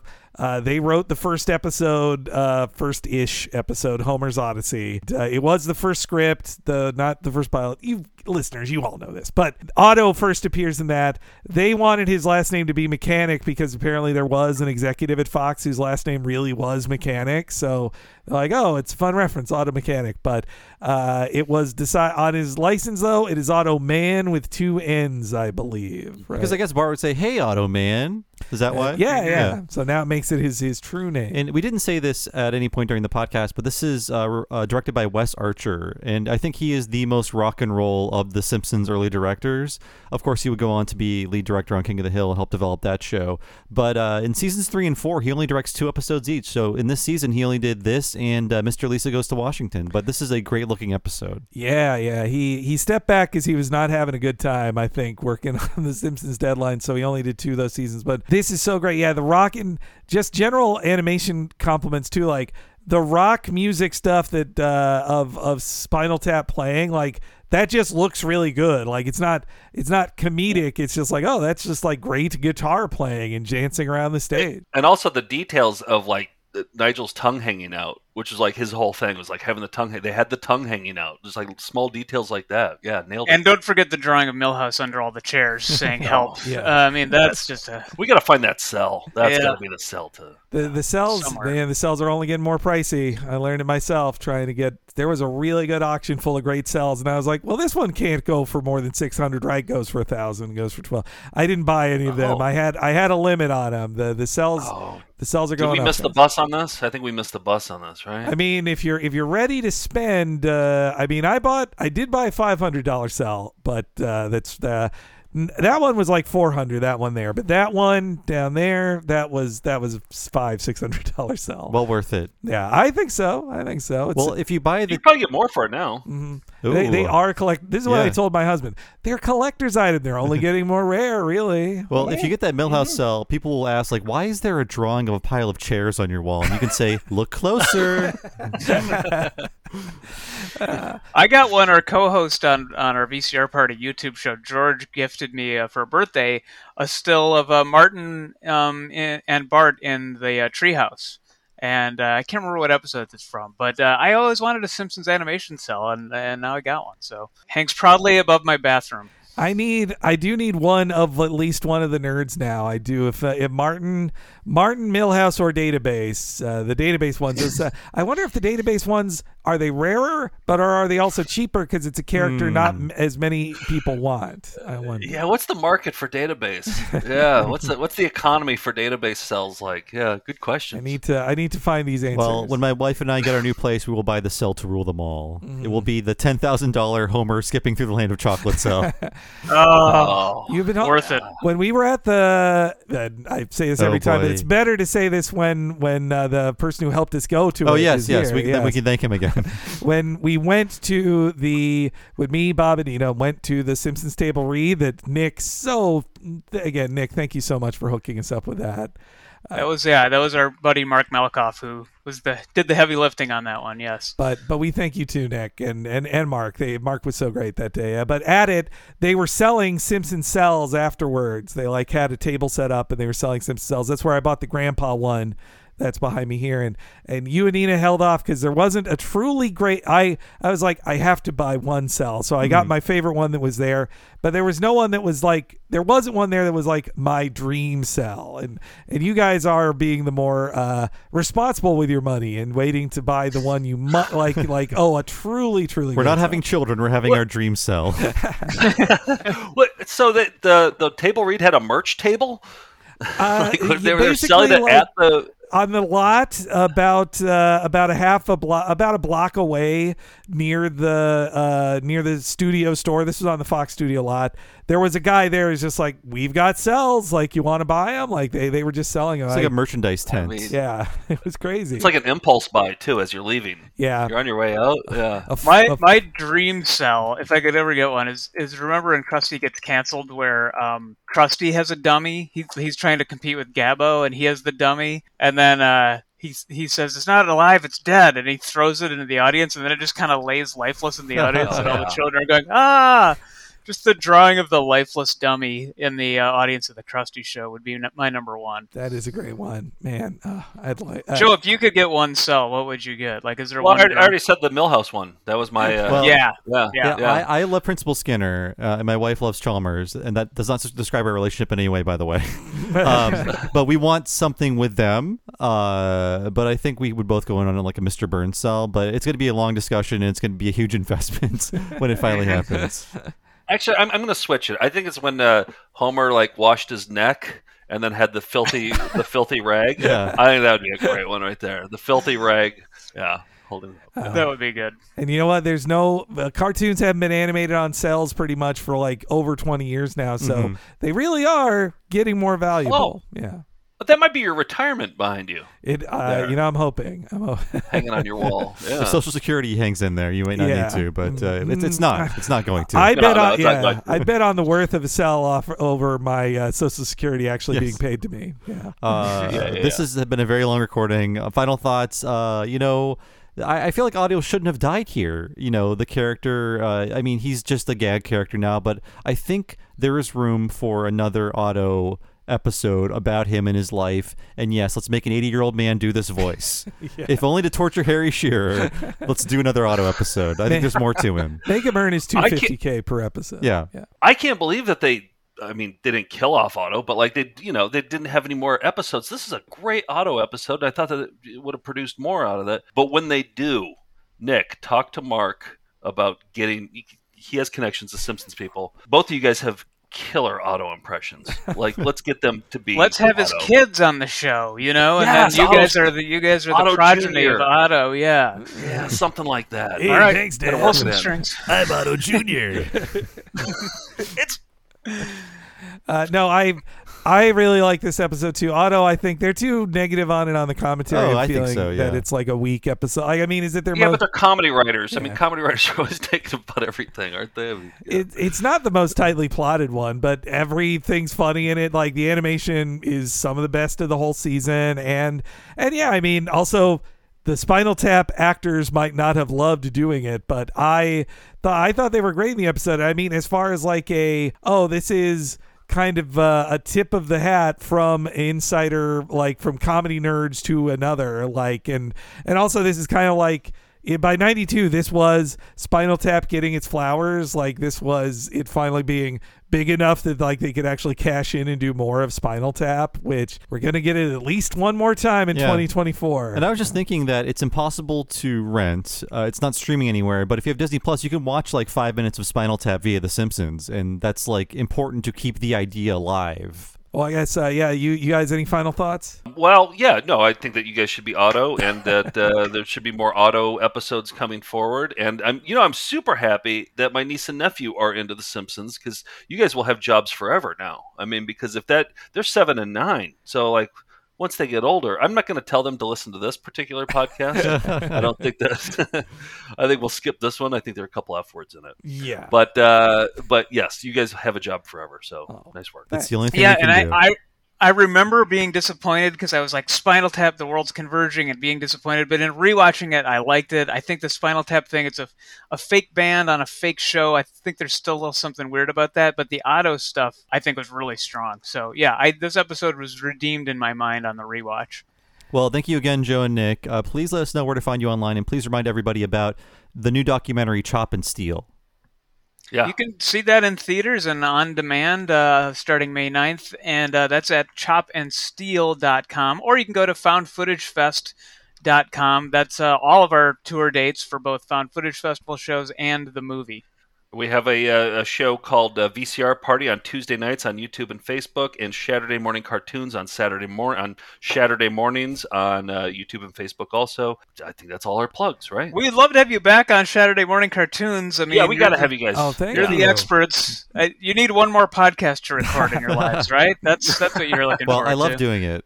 Yeah, I remember I did the Hulk Hogan wrestling cartoon. If folks want to look up the episode I was on, I believe I was on the Super Mario Brothers Super Show episode. 3. Super Mario Bros. 3. It was 3 cartoon. Yeah. No, that was so much fun. You guys are on Patreon as well, just like us, right? Yeah. We're trying to eke out a living doing talking about old things as well. Yes. No, I love you guys are still doing Lord's work, and I love that you can still find new things in the VHS bins all around America. It's a bottomless pit. We think we run out, and then all of a sudden we get a box the next day. And that's the other cool thing is that people watch our show and then they send us stuff. So now just stuff shows up at our doorstep. So that's I am as excited as I have ever been about doing it because we just keep finding new incredible stuff. And I wish you guys lots of luck someday getting Alf on you. It'll happen. Fingers crossed. I'm very excited about the possibility. Joe is nonplussed, but I really want to whatever. Take it or leave it. Take it or leave it. Yeah, if he comes on, great. If he doesn't, that's fine too. No. Oh, but thank you guys so much. Thank you. Yeah. Thank you. Thanks, Bob and Henry. Thanks again to Nick and Joe of the Found Footage Festival. Please check out everything they do, as well as Chop and Steal, a movie about them. And as for us, if you want to check out more of what we do and get these podcasts 1 week ahead of time and ad-free, please head on over to patreon.com/TalkingSimpsons. Sign up there for $5 a month. You get just that, but also access to everything behind the $5 paywall. That's over 150 bonus miniseries podcasts and monthly access to new episodes of both Talking Futurama and Talking the Hill. If you've never been on our Patreon before, there's nearly 6 complete years worth of content waiting for you the second you sign up at patreon.com/TalkingSimpsons, and there is a $10 level as well. When you sign up for that, you can access all of the $5 stuff naturally, but you can also access one extremely long podcast once a month only for patrons of that level or higher. And what is that, Henry? Bob is talking about the What a Cartoon movie podcast. Me and Bob going as in-depth as we do on The Simpsons into an animated feature film for our $10 and up subscribers at patreon.com/TalkingSimpsons. This month we're doing our April tradition of covering live action, so we are covering the live action Little Shop of Horrors 1986 musical. It is going to be a ton of fun. And the month before that we covered Aardman's 2000 classic Chicken Run. We have a giant back catalog, over 50 episodes of What a Cartoon Movie, in addition to all the $5 things Bob just mentioned for your $10 a month subscription there. We've covered so many varied things, tons of anime, tons of American stuff like South Park or Who Framed Roger Rabbit for 6.5 hours. We talked about that. Everything from Akira to a Goofy movie, I like to say. You need to check it all out for yourself. See everything you're missing out on at patreon.com/TalkingSimpsons. And I've been one of your hosts, Bob Mackey. You can find me on Twitter as Bob Servo, and my other podcast is Retronauts. It's a classic gaming podcast all about old video games. You can find that wherever you download your podcast, or go to patreon.com/Retronauts. Sign up there for 2 full-length bonus episodes every month. And Henry, how about you? I'm Henry Gilbert, and please follow me on Twitter at HENEREYG. I'm always tweeting up a storm as well. You should be following the official Twitter account of this podcast at Talk Simpsons Pod. If you follow at Talk Simpsons Pod on Twitter, you get to stay up to date whenever we have new episodes, whenever we do a live show, whenever we've got stuff on the Patreon. You'll learn about it first if you follow at Talk Simpsons Pod on Twitter. So please do that. And the same goes for our awesome Instagram account too, at Talk Simpsons Pod on there as well. And of course, if you want to keep up to date on all this stuff and find all of our previously released free podcasts, head on over to TalkingSimpsonsPodcast.com. Thanks so much for listening, folks. We'll see you again next time for the latest episode of our community podcast, Talk to the Audience, and we'll see you then.